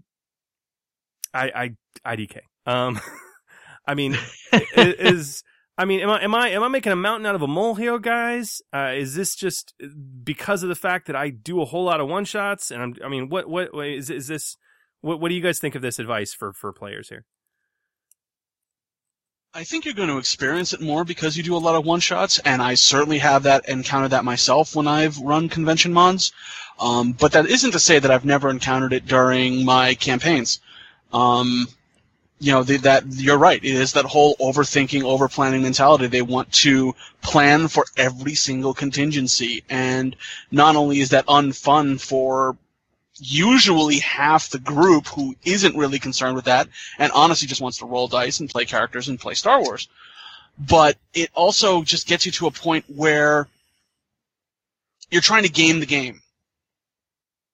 And with the theme of the system, the theme of the setting, Star Wars isn't supposed to be gamed. We've said it a couple times before. You're not winning Star Wars. Right. There is no winning. There is no winning the Star Wars role-playing game. There is only you win encounters, you win battles, you win goals that you've set for your character.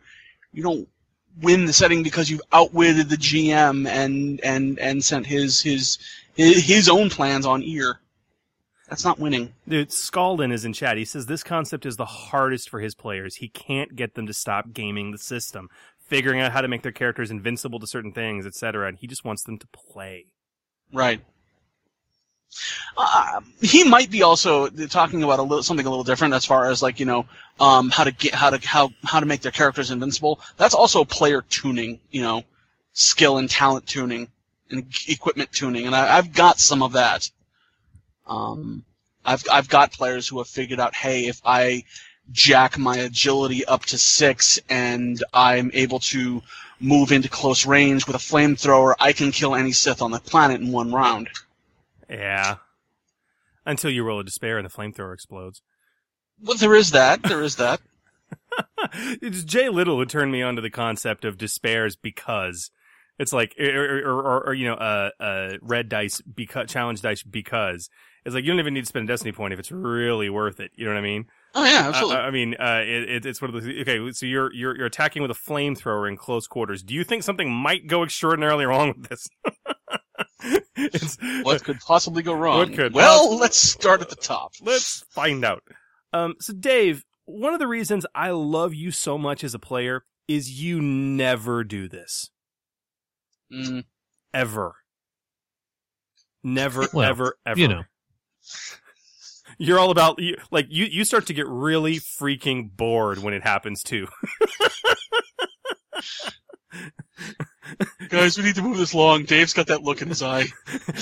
Dave's about to haul off and kill one of the PC droids. Let's just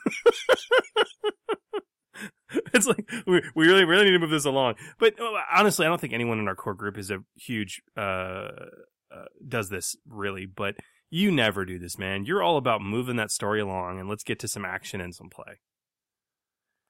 I mean, well, yeah, and I just think it's selfish because it's more fun for me, but and that's the thing. Like we said at the beginning, play groups are different, and some play groups love to plan out every single detail. I have. I'm not going to call him out. I'm not going to call him out because I don't want to embarrass him, but. I have a very good friend and longtime member of the D20 Radio Network. I ran a module for in the springtime, and he was playing a character who had their duty triggered, and the character was a very virtuous paladin-esque. Well, not even that. More like I would say lawful neutral to the core, right? And the character's duty triggered, and the character had to make, and the way I represented it in the module is the character had to make a very difficult moral decision to basically set the law aside and agree to give amnesty and asylum to a huge, nasty career criminal in order to get information they needed to solve a much bigger problem. And I was like, this is your choice. Are you going to do this or not? And he hummed and hawed about it for like a good minute. He's like, okay, so here's what I want to try and do.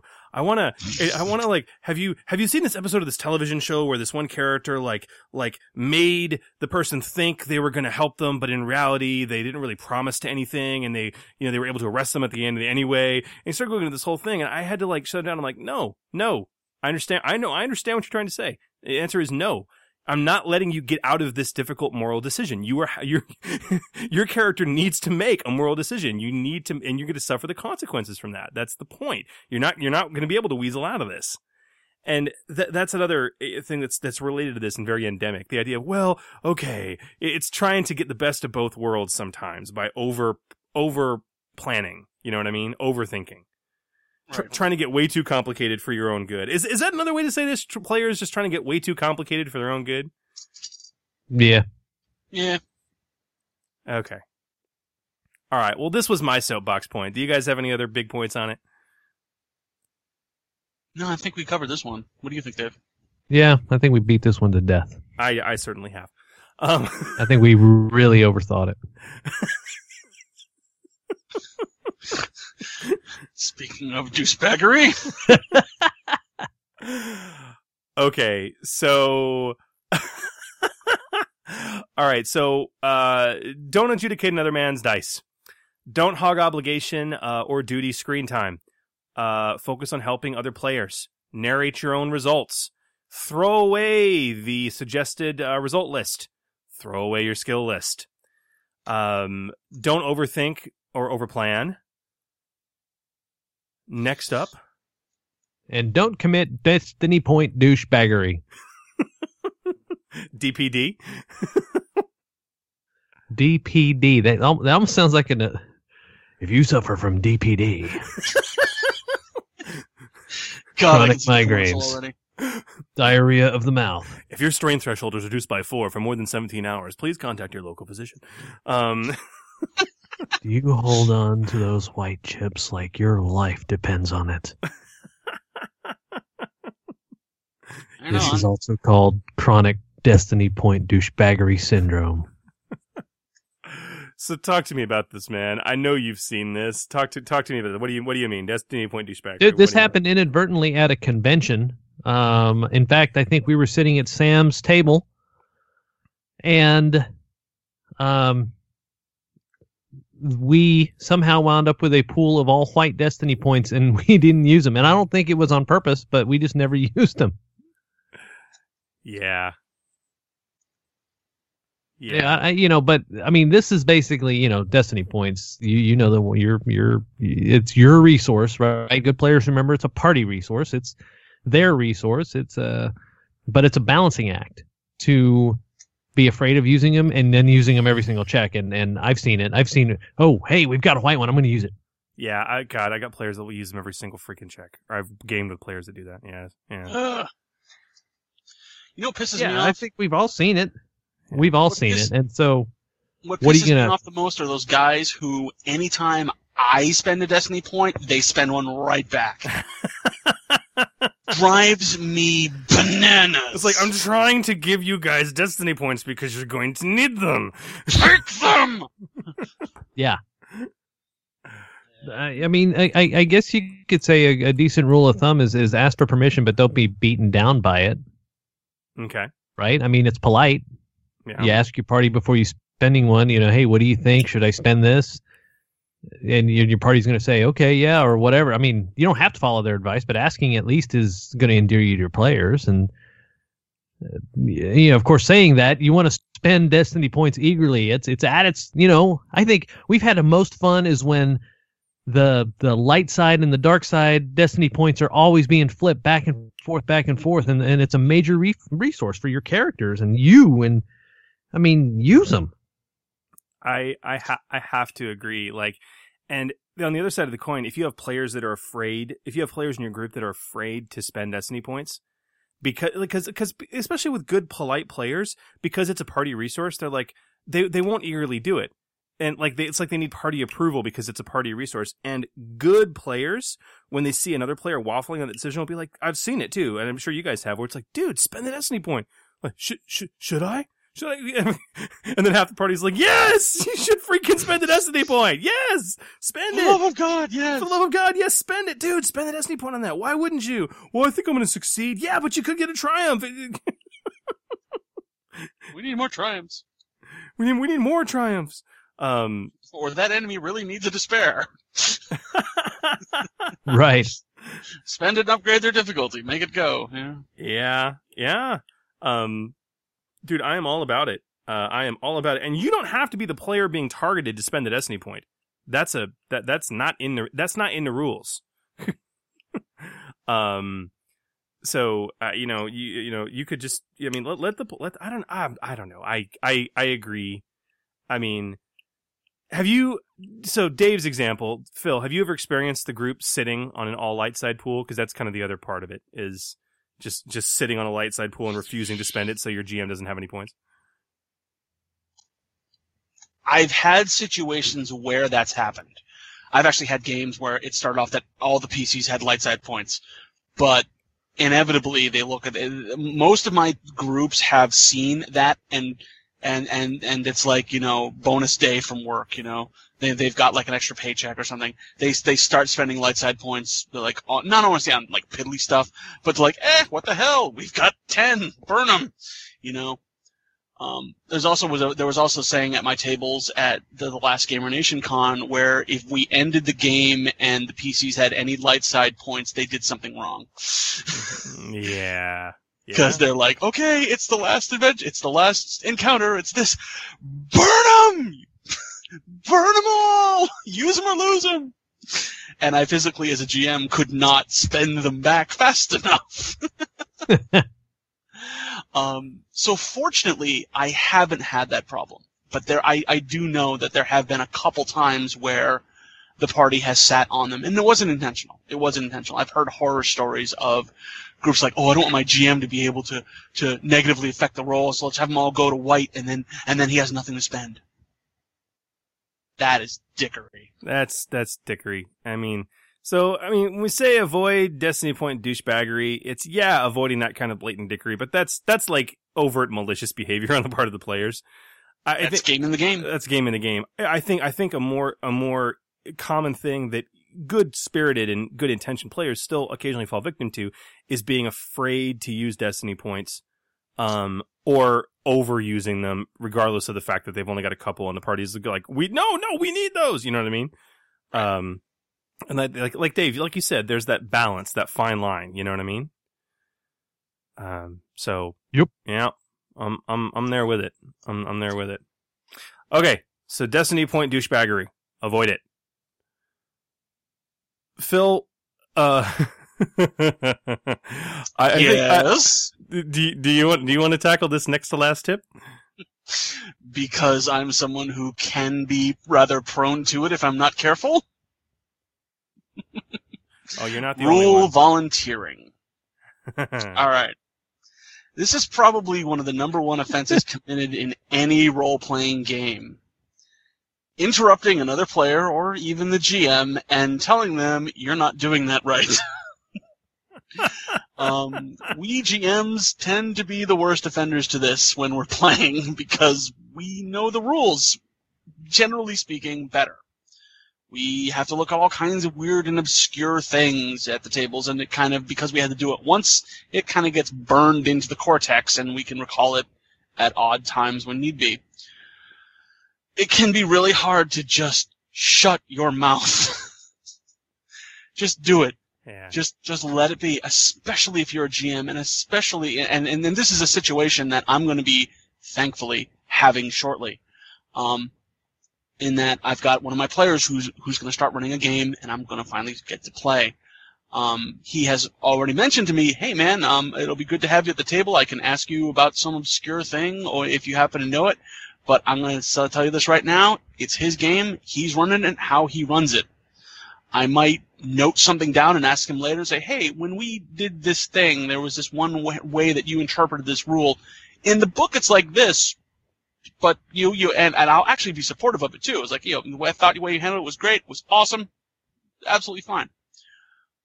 It's okay if, and that's the thing, it's okay if the rule isn't being followed perfectly. Sometimes the GM just wants to throw out the rule.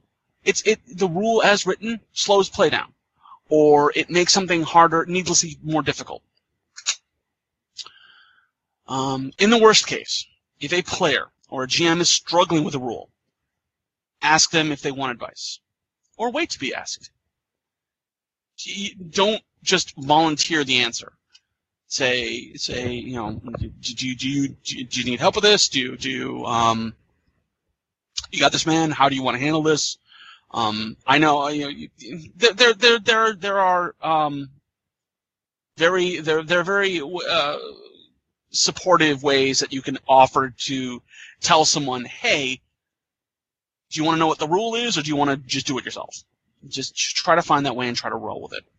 You can come across as a know-it-all and a rules lawyer, which is the downside to this, regardless of your best intentions, so you want to be careful with it. I think the best way that you can handle it as a GM or as a player who, quote-unquote, really knows the rules is just let it happen, let the GM do what they want to do, and if the GM wants help, or he starts looking in the book to try to figure out what the rule is, and you happen to know it, say, then you can say something there. Otherwise, just sort of sit back, let the game happen, and let it flow. Simple as that. Over 7 years ago, back in the days of Star Wars Saga Edition, the prior system from Wizards of the Coast.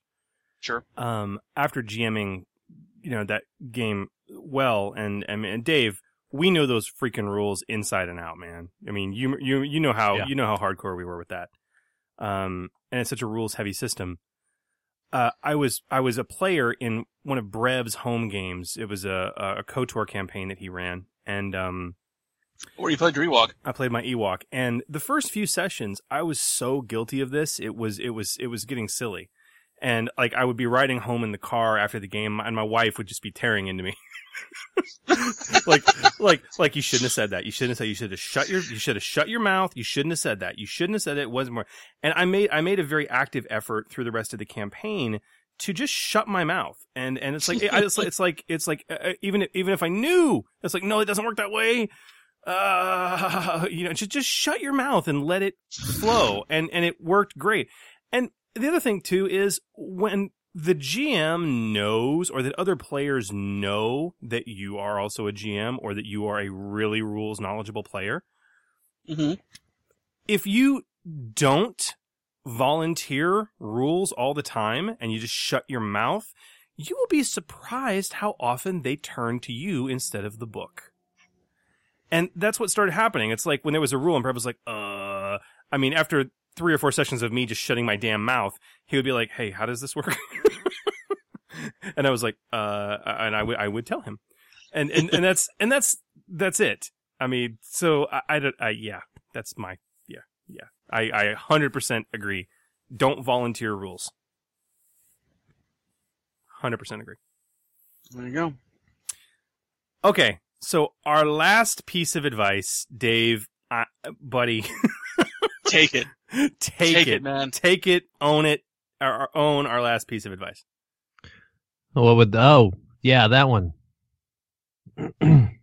Yeah, just don't be a dick.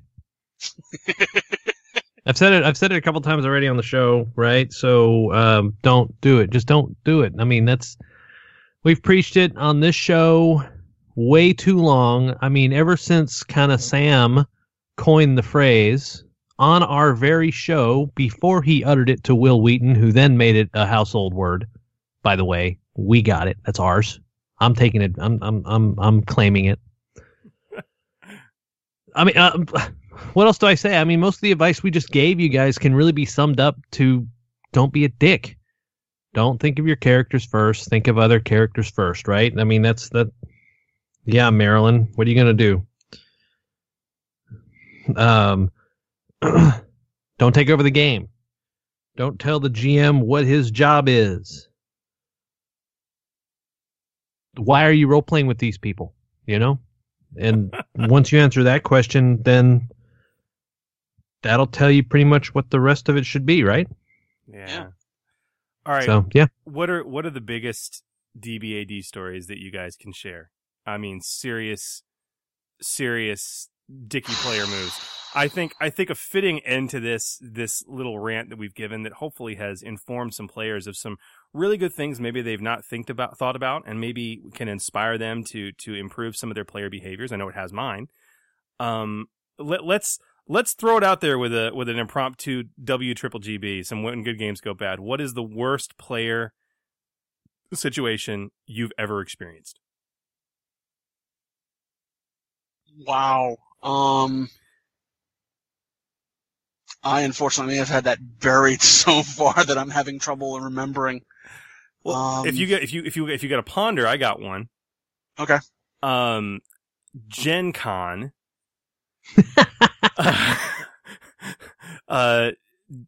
Gen Con. What year was it? This was probably 8, maybe 9 years ago at Gen Con.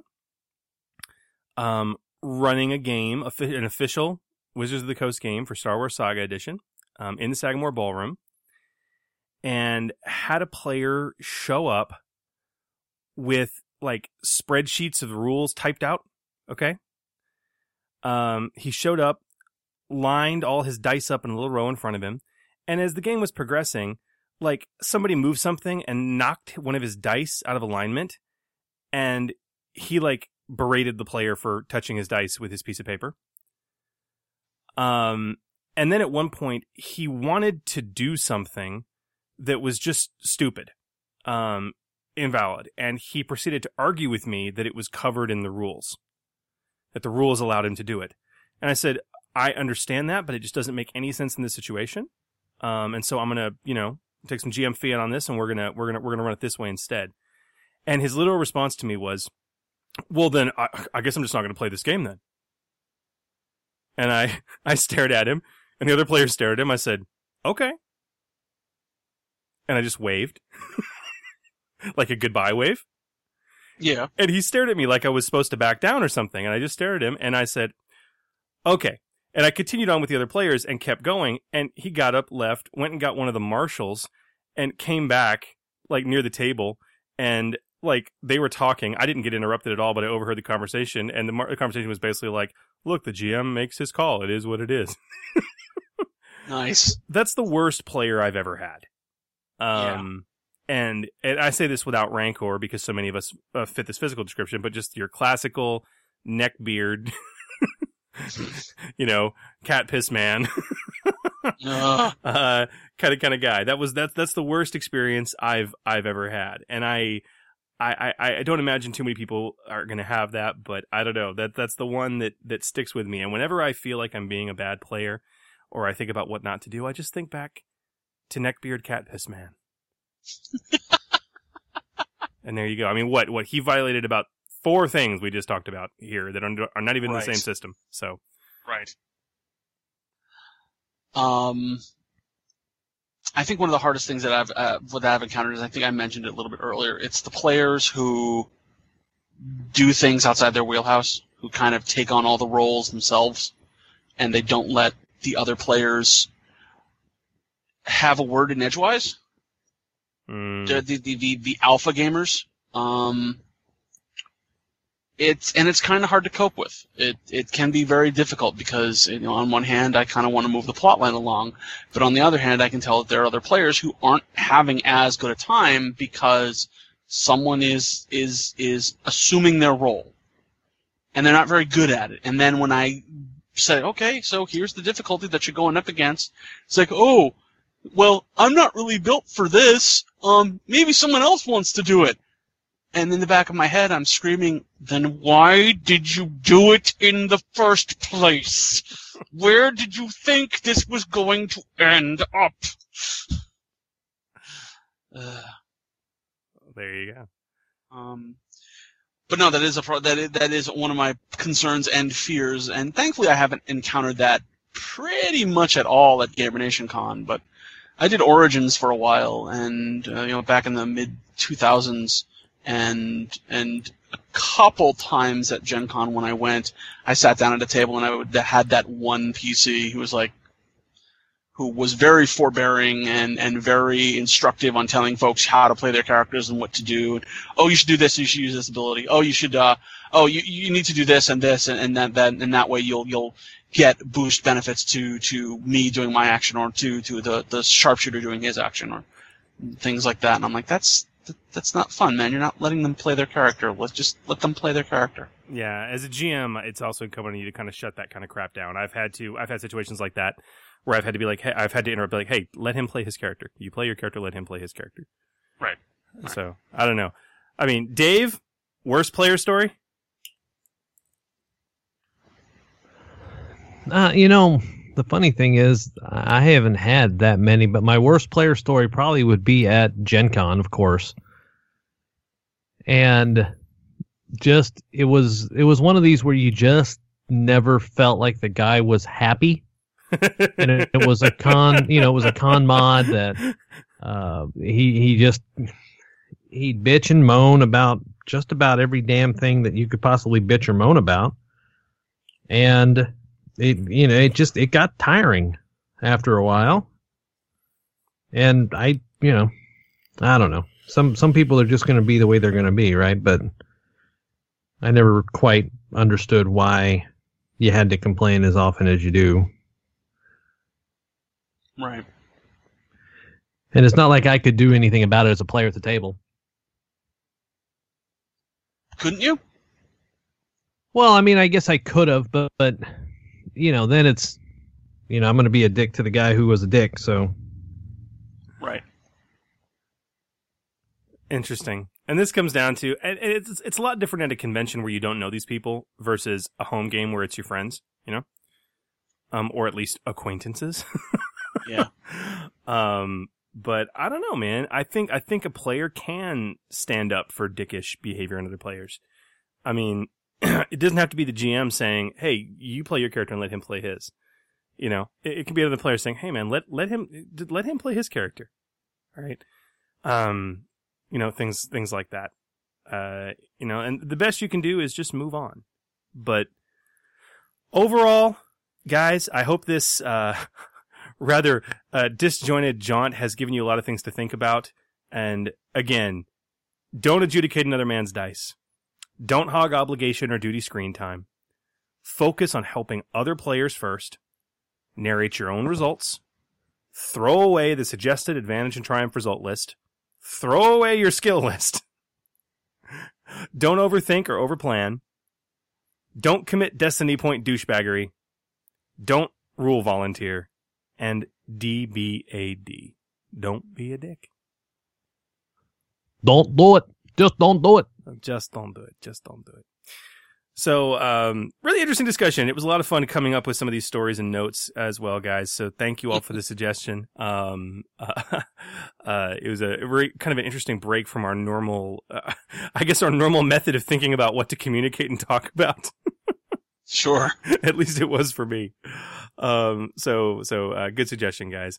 And of course, head to the D20 Radio Facebook group, or actually more appropriately, the Order 66 podcast page, where you can, of course, find. We actually have Survey Monkeys set up where you guys can vote on prospective show topics and show us what you'd like to talk about. You can also, of course, head to the forums at d20radio.com/forums, where you will actually find a sticky thread on the Order 66 podcast board for show topics, and you can make suggestions there as well.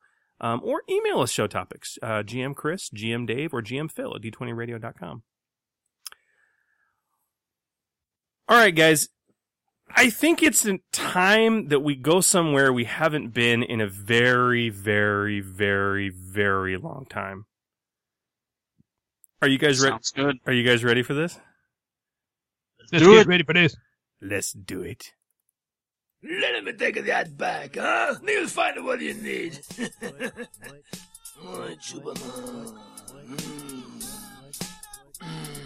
Oh!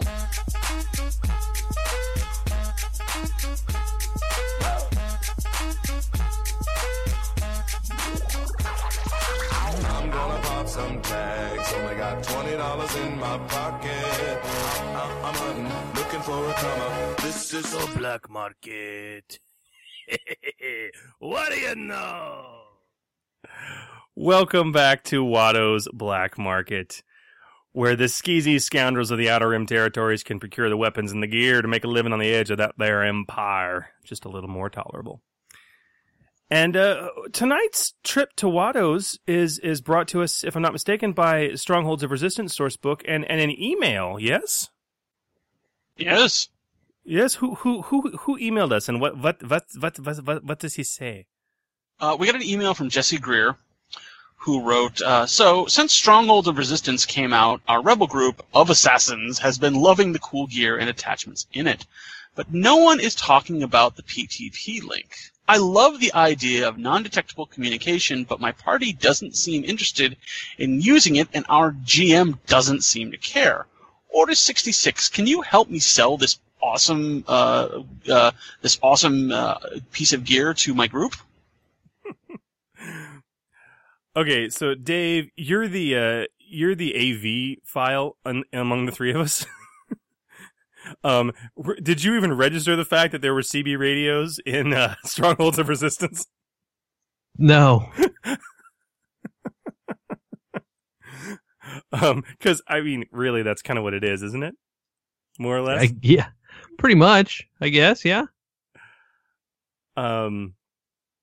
I mean, so, okay, Breaker 19, Jesse, we can certainly help you with that.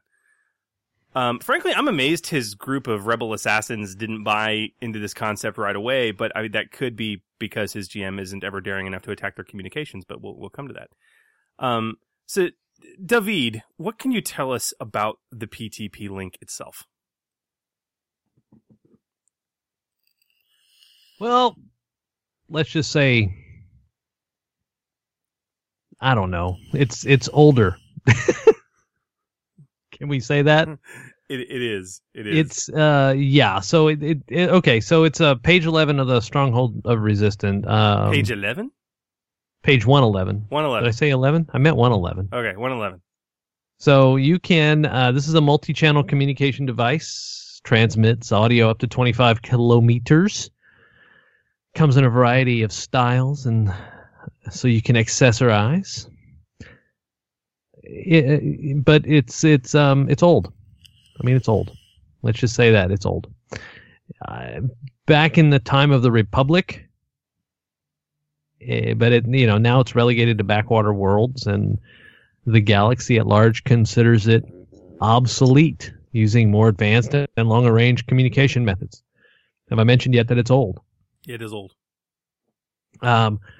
This means, however, most modern comm devices, such as the kind that be used by the Empire, can't even pick up PTP transmissions. And for only 100 credits for a link, the question is, why doesn't everybody have one? The rules also say that if 1,000 credit encryptor is attached to it, the transmissions are almost completely undetectable. All right, so here's the problem. Have I mentioned that it's old? Yes. Couple times. That means it's rare, Jesse. Yeah. Encumbrance of 2 is, no fun, but, Comlink's 1. Yeah. I mean, the CB radios, I mean, they're boat anchors. I mean, they're heavy. Here's the deal, though. 7 rarity. Damn. Compared to the 0 for a handheld standard comlink, which is just swinging out to Verizon, the Verizon store, picking up one of these. That's right. See, that's exactly right. That is exactly right. Whereas you can get an iPhone, you can also go back in time and get one of those suitcase phones from Motorola, because that's what this is. They're not easy to find unless you break into a museum. Yeah. So, how do you get your players interested in the tech? Well, it's easy, man. Attack their communications. I mean, duh. I mean, it's an obvious GM trick. That's just from a GM perspective. It may be a little bit cheesy, but still, I'll tell you. If the GM does it once, the PCs won't forget it. When their big plan is foiled because the bad guys were listening, guess what? They'll become interested in undetectable communications. So there you go. So I think this is a really flavorful thing. I mean, yeah, it's 4 times the cost of a comlink and double the weight, or triple the weight, I guess. And really hard to find. But yep. Okay, so aside from the undetectable, communication bit, which I mean, like you said, with the encryptor, it's like the rules say it's pretty much completely undetectable, but even if you're just using it as it is, nobody has anything that can pick it up typically, right? Yeah. But I mean, Phil, are there anything creative that could be done with this aside from just having, your 25 kilometer CB communication that nobody but you would know to listen into, so you have safety and security? Remote detonators. Oh. Explosive detonators can be jammed. They absolutely can be jammed. They can be jammed.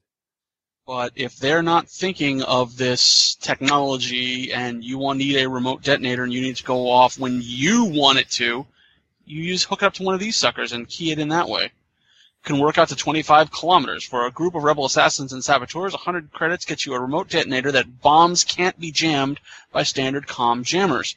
which are designed to work with more common tech, and they can't be detected by standard communication sweeps. The only thing that I could think of that might be even able to pick this up is if you're actually dealing with a dedicated listening post. Yeah. Because that type of facility is listening to everything. Yeah. But otherwise, no, nothing. Yeah, this is true. This is true.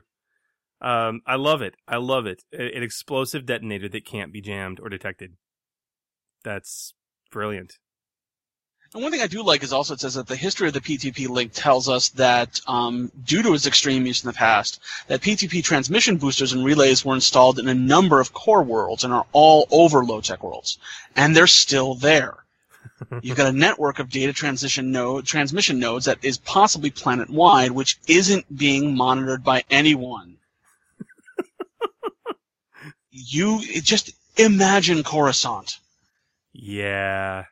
Coruscant will have these things everywhere in every level. Like every They're not being monitored. Yeah. They're being monitored by crackpots and conspiracy theorists, and likely the Rebel Alliance. Yeah. There's a lot of possibilities for that. I mean, dude, you have this network of nodes. I mean, that are just sitting there unused by any official channel. I mean, how hard would it be to commandeer the network or rig it up with scanners or motion sensors, and you have instant data transmission that no one else is monitoring in a huge network you didn't have to pay for. Mm-hmm. I also like the idea of the fact that these relays are that if they're all over a planet, the fact that they're there and nobody thinks about them because they're so old gives any rebel group operating a set of prearranged meeting points for regroupings. Like, there you go. If the job goes bad, we'll split up and meet at Alpha Charlie 224-5786-3. And even if that particular communication is intercepted, no one's going to know what the hell that means, most likely. But nope. It's Alpha Charlie 224 and blah blah blah is the location code or the serial number for a PTP transmission booster that's somewhere on Coruscant. Right. And if you know where that network node is, okay, now we know where to go. But, I mean, that's... Dude, yeah. GM options for this thing?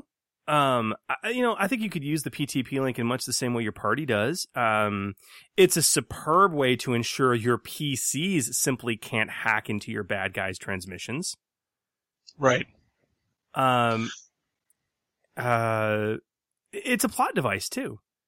I mean, you could use this as a plot device. Like the bad guys are communicating somehow, but the party can't figure it out. Right?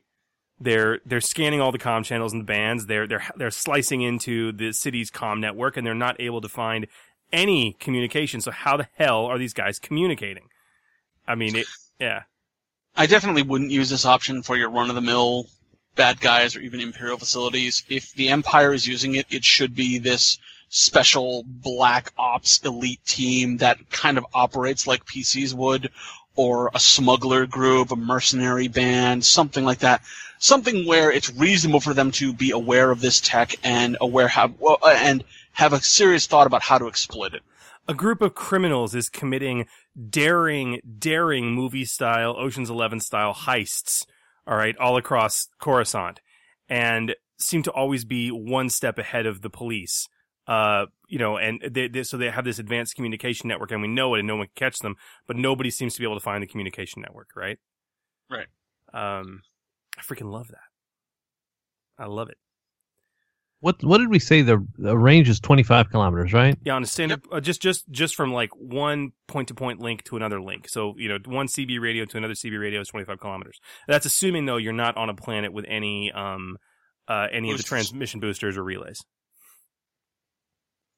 So, I mean, because you got like a planet like Coruscant, back when PTP was the method of transmission, you got to figure you're going to have one of these relays every 10 kilometers or so planet wide. Oh yeah, and so that would be like you could have a network of pirates, or something similar. Absolutely. Just about anything, and down in the lower levels of seediness. 1313. Interesting. I'll be quite frank. Until I got this email, I hadn't even noticed this piece of tech. So it's kind of interesting. I'm with you, man. I'm with you. Never dawned on me, but now that I see it, I'm like, ooh. Very use this. Very interesting. So good suggestion, Jesse. Thank you. And if you guys have suggestions for Wattos Black Market, you can of course email us GM Chris, GM Dave, or GM Phil at d20radio.com. You'll also find a stickied Wattos Black Market thread on the Order 66 podcast boards at d20radio.com/forums. All right, boys. Do you want to get to some questions? Let's do it. Let's do it. He doesn't seem to take a hint, this guy. I was beginning to wonder if you'd got my message. Messages from the Edge. Boy, am I glad to hear your voice. I think it would be wise if you took advantage of my knowledge in this instance. And welcome to one of our regular show segments, Messages from the Edge. This is our regular show segment where we take the time to answer your game and rules questions about the system. And how, Dave, can people get us these questions, I ask? Well, you can get it to us at the forums. Head over to d20radio.com/forums, register, go to the Order 66 podcast boards, and you will find Messages from the Edge thread.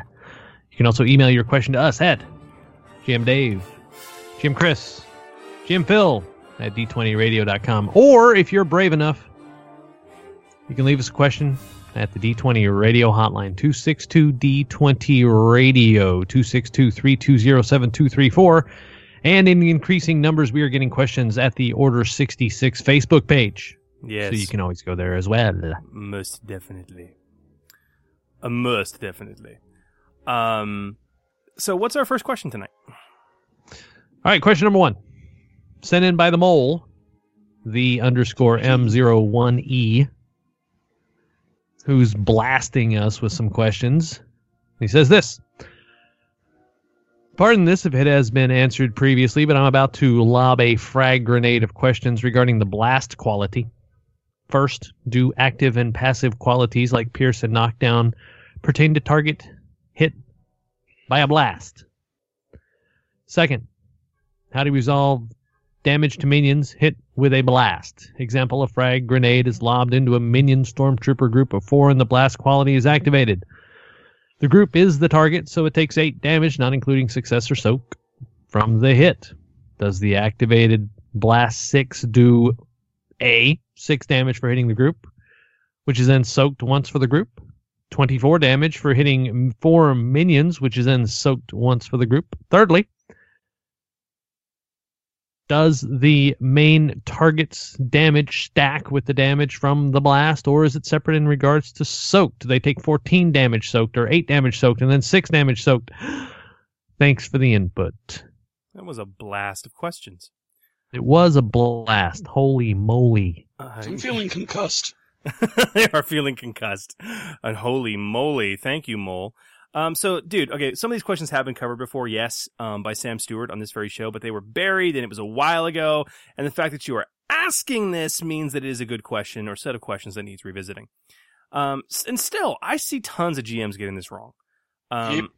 So, per Sam and the Raw, yes, the blast quality does carry other passive attributes with it, like Pierce, okay, just straight up. But active qualities are carried, but they have to be activated, as you can imagine, separately for each target, including each minion in a group. So you have to pay for each target to be affected by the blast. So in your example, if you activated a blast on a weapon with knockdown, you would need to roll 2 extra advantage to activate knockdown on a single target that's affected by blast. But you could indeed spend 6 extra advantage, that you rolled to knock down 3 of your blasted foes. Does that make sense? I hope so. So as for the minion questions, damage to minions hit with a blast, each minion does take the blast damage individually. This might seem at odds with the fact that minions take other damage, like the primary weapon damage from the grenade, if in your example, or anything else, as a group, and they apply soak as a single entity. But this is an odd situation, and working it this way really does benefit the player. Let's say your Stormtrooper group of 4, with a soak of 3, is hit by Blast 6. If it applies to the whole group as one entity, then the whole group would take 3 damage. But applying it to each minion means that each of them take 3 damage. So each one gets the 3 soak, and then that Blast 6 applies to each one. That's a total of 12 damage to the entire minion group's wound threshold. A group of minions typically won't survive that. And this makes sense. It's a grenade. It's designed to take out groups of minions. Lastly, does the main target's damage stack with blast damage? That was his last question. In other words, does their soak apply once or twice? Actually, Mole, it doesn't work that way at all. If you dig closely into the blast quality rules, page 155, Edge of the Empire core rulebook, a main target will never suffer primary damage and blast damage ever. The quality description is rather clear, that the blast damage only applies to targets engaged with the original target. So on a hit, the original target takes the weapon damage, and then if blast is triggered, those engaged with him or her then take the blast damage, but not the original target. Now, if the attack misses, then yeah, you can spend 3 advantage to trigger blast anyway, and that blast damage does apply to the original target, and everyone engaged with them, but obviously not the weapon damage because the attack missed. So, I think one of the biggest points of confusion is that how minion groups work in the sense of their pooled hit points. Some folks are still under the mindset that they're like 4 individual creatures that are just acting in concert and supporting each other, when the rules for minions are pretty clear in that your wound threshold is equal to the sum of all of their individual wound thresholds. So if you've got 4 stormtroopers with 6 wounds each, you have basically one stormtrooper minion group with 24 with 24 wounds. Yeah. And as every 6 wounds hits, another person is kicked out of the another minion is lost to the group. Exactly. So grenades can be absolutely lethal to minion groups because it kind of bridges that gap between, okay, it's technically one entity, but it's also made up of individuals, and so the blast is hit. You're basically doing blast damage to the surviving number of groups, the surviving number of figures. Right. So if you have blast 6 and 4 figures, that's 24 damage to the minion group. Right. Dude. So good question. Thank you, Mole. We have one other question tonight, and it's actually a call-in question from our very own GM Hooley, who probably just wanted to ensure that we mentioned him this episode.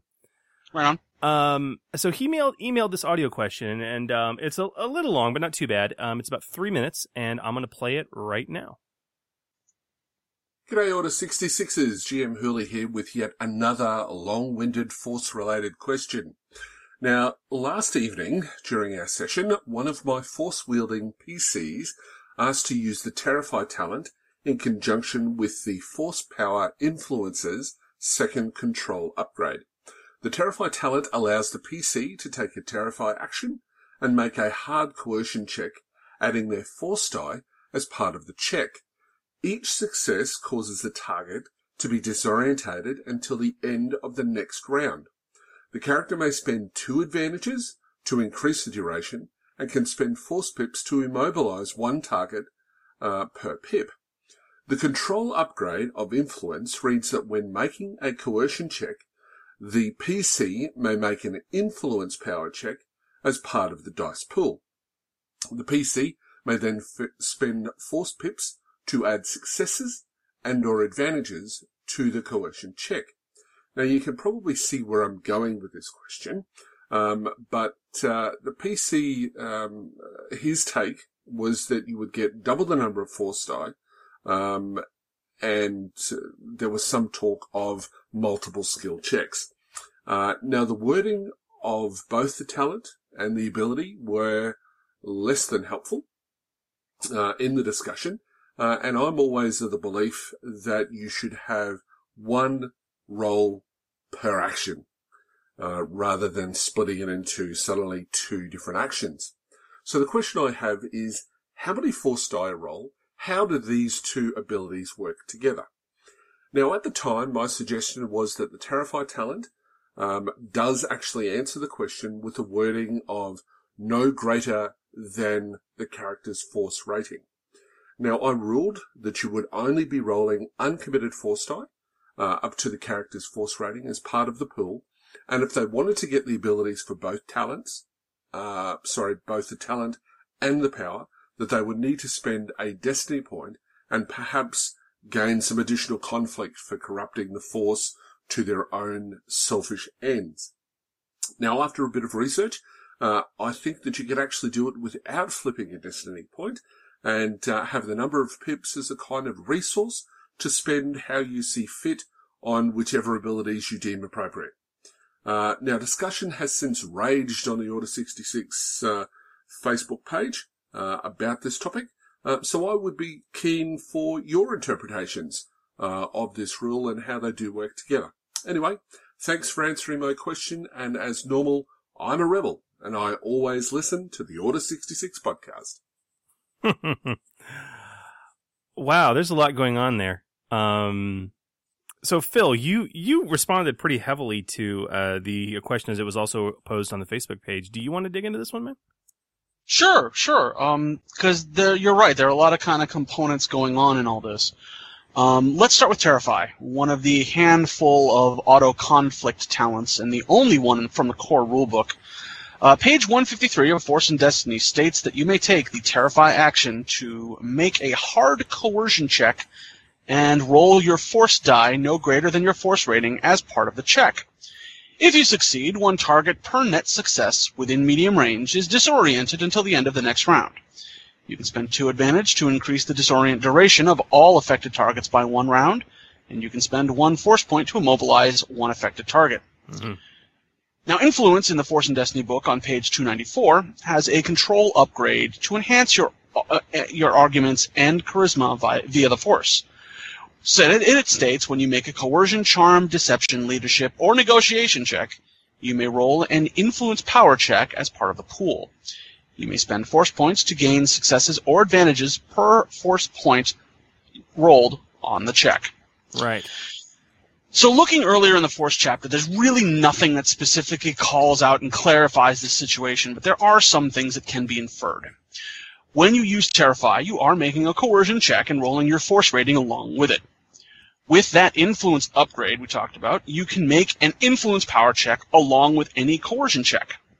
Now, since you're already rolling your force rating in force dice, you're not going to be adding force dice to the roll for your Terrify action and then more force dice because you're making an influence power check.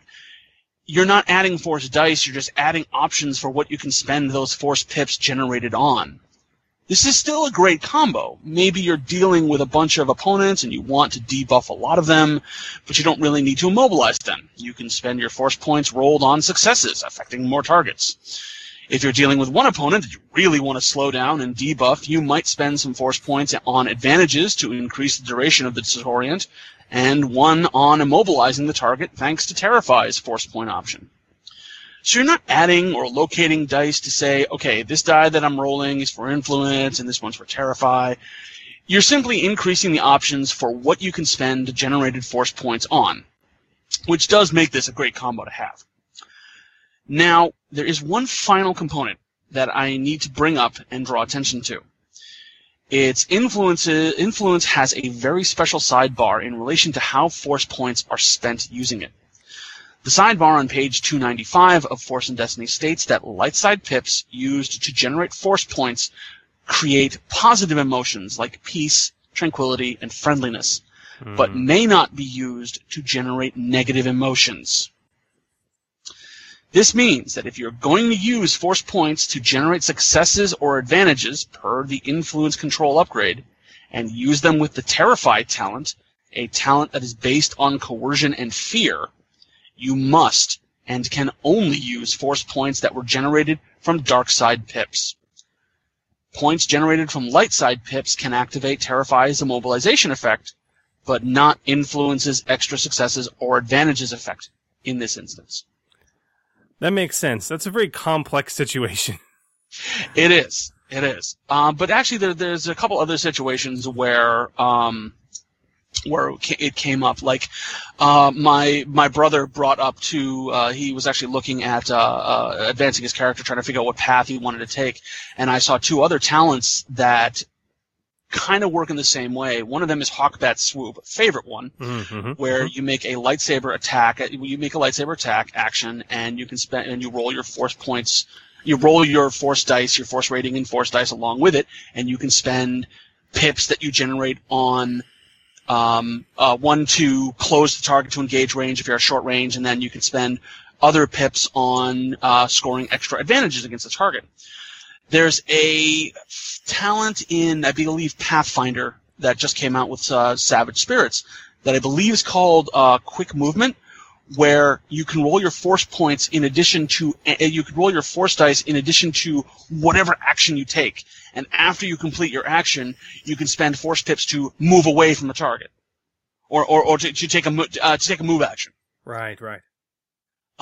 So if you had both of these talents, you could use them to, from short range, leap into a target, attack it, hit it, and then use other force pips that you've generated, not on advantage, but to then activate quick movement and move away. But you're not rolling, if you have 2 force rating, you're not rolling 2 because of Hawkbat Swoop, and then you're not rolling another 2 because of quick movement. You're not adding dice, you're just adding options. Gotcha. So once they're committed, they're committed. I mean, yeah. Well, it's not even a section of committed. It's just a matter of, okay, you're making a check, and it says roll your force rating and force dice. If you have another ability that says roll your force rating and force dice, and you're already rolling your force rating and force dice, you're not doubling. You don't get to roll them twice. Right. You just get a bigger list of what you can spend those pips on. Right. Okay. Good question, guys. Good question. Very good question. Excellent. Well, guys, it is time to bring an end to the show. We want you guys to become a member of the Gamer Nation. Head over to d20radio.com. You can visit the forums, register, post your mind. Give us a call at 262-D20-RADIO. That's 262-320-7234. And tell us why you never listen to the Order 66 podcast. We'd love to get your liners or questions that you might have.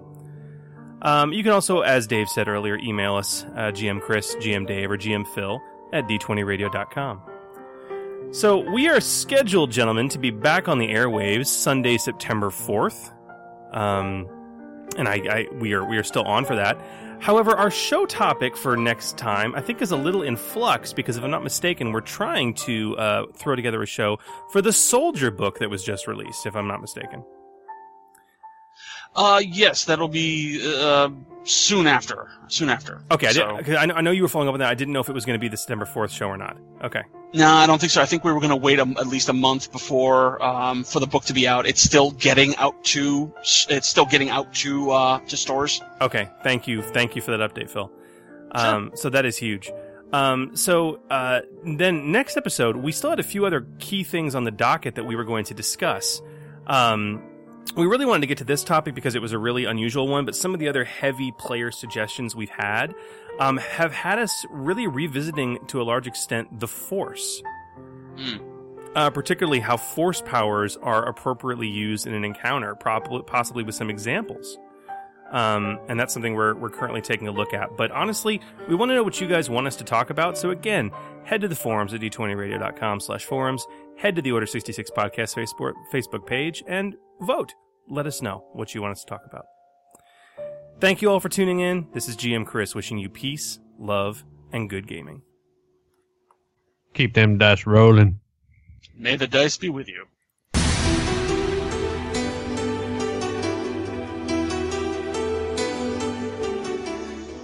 This podcast and related website are not endorsed by Lucasfilm Limited, the Walt Disney Corporation, 20th Century Fox, or Fantasy Flight Games. It is intended for educational and informational purposes only. Star Wars, the Star Wars logo, all names, pictures, or references to any Star Wars vehicles, characters, or other Star Wars related items are registered trademarks of Lucasfilm Limited, Fantasy Flight Games, or their respective trademark or copyright holders. All original content of this podcast, including any audio, visual, or textual information, is the intellectual property of the Order 66 podcast and the Gamer Nation LLC.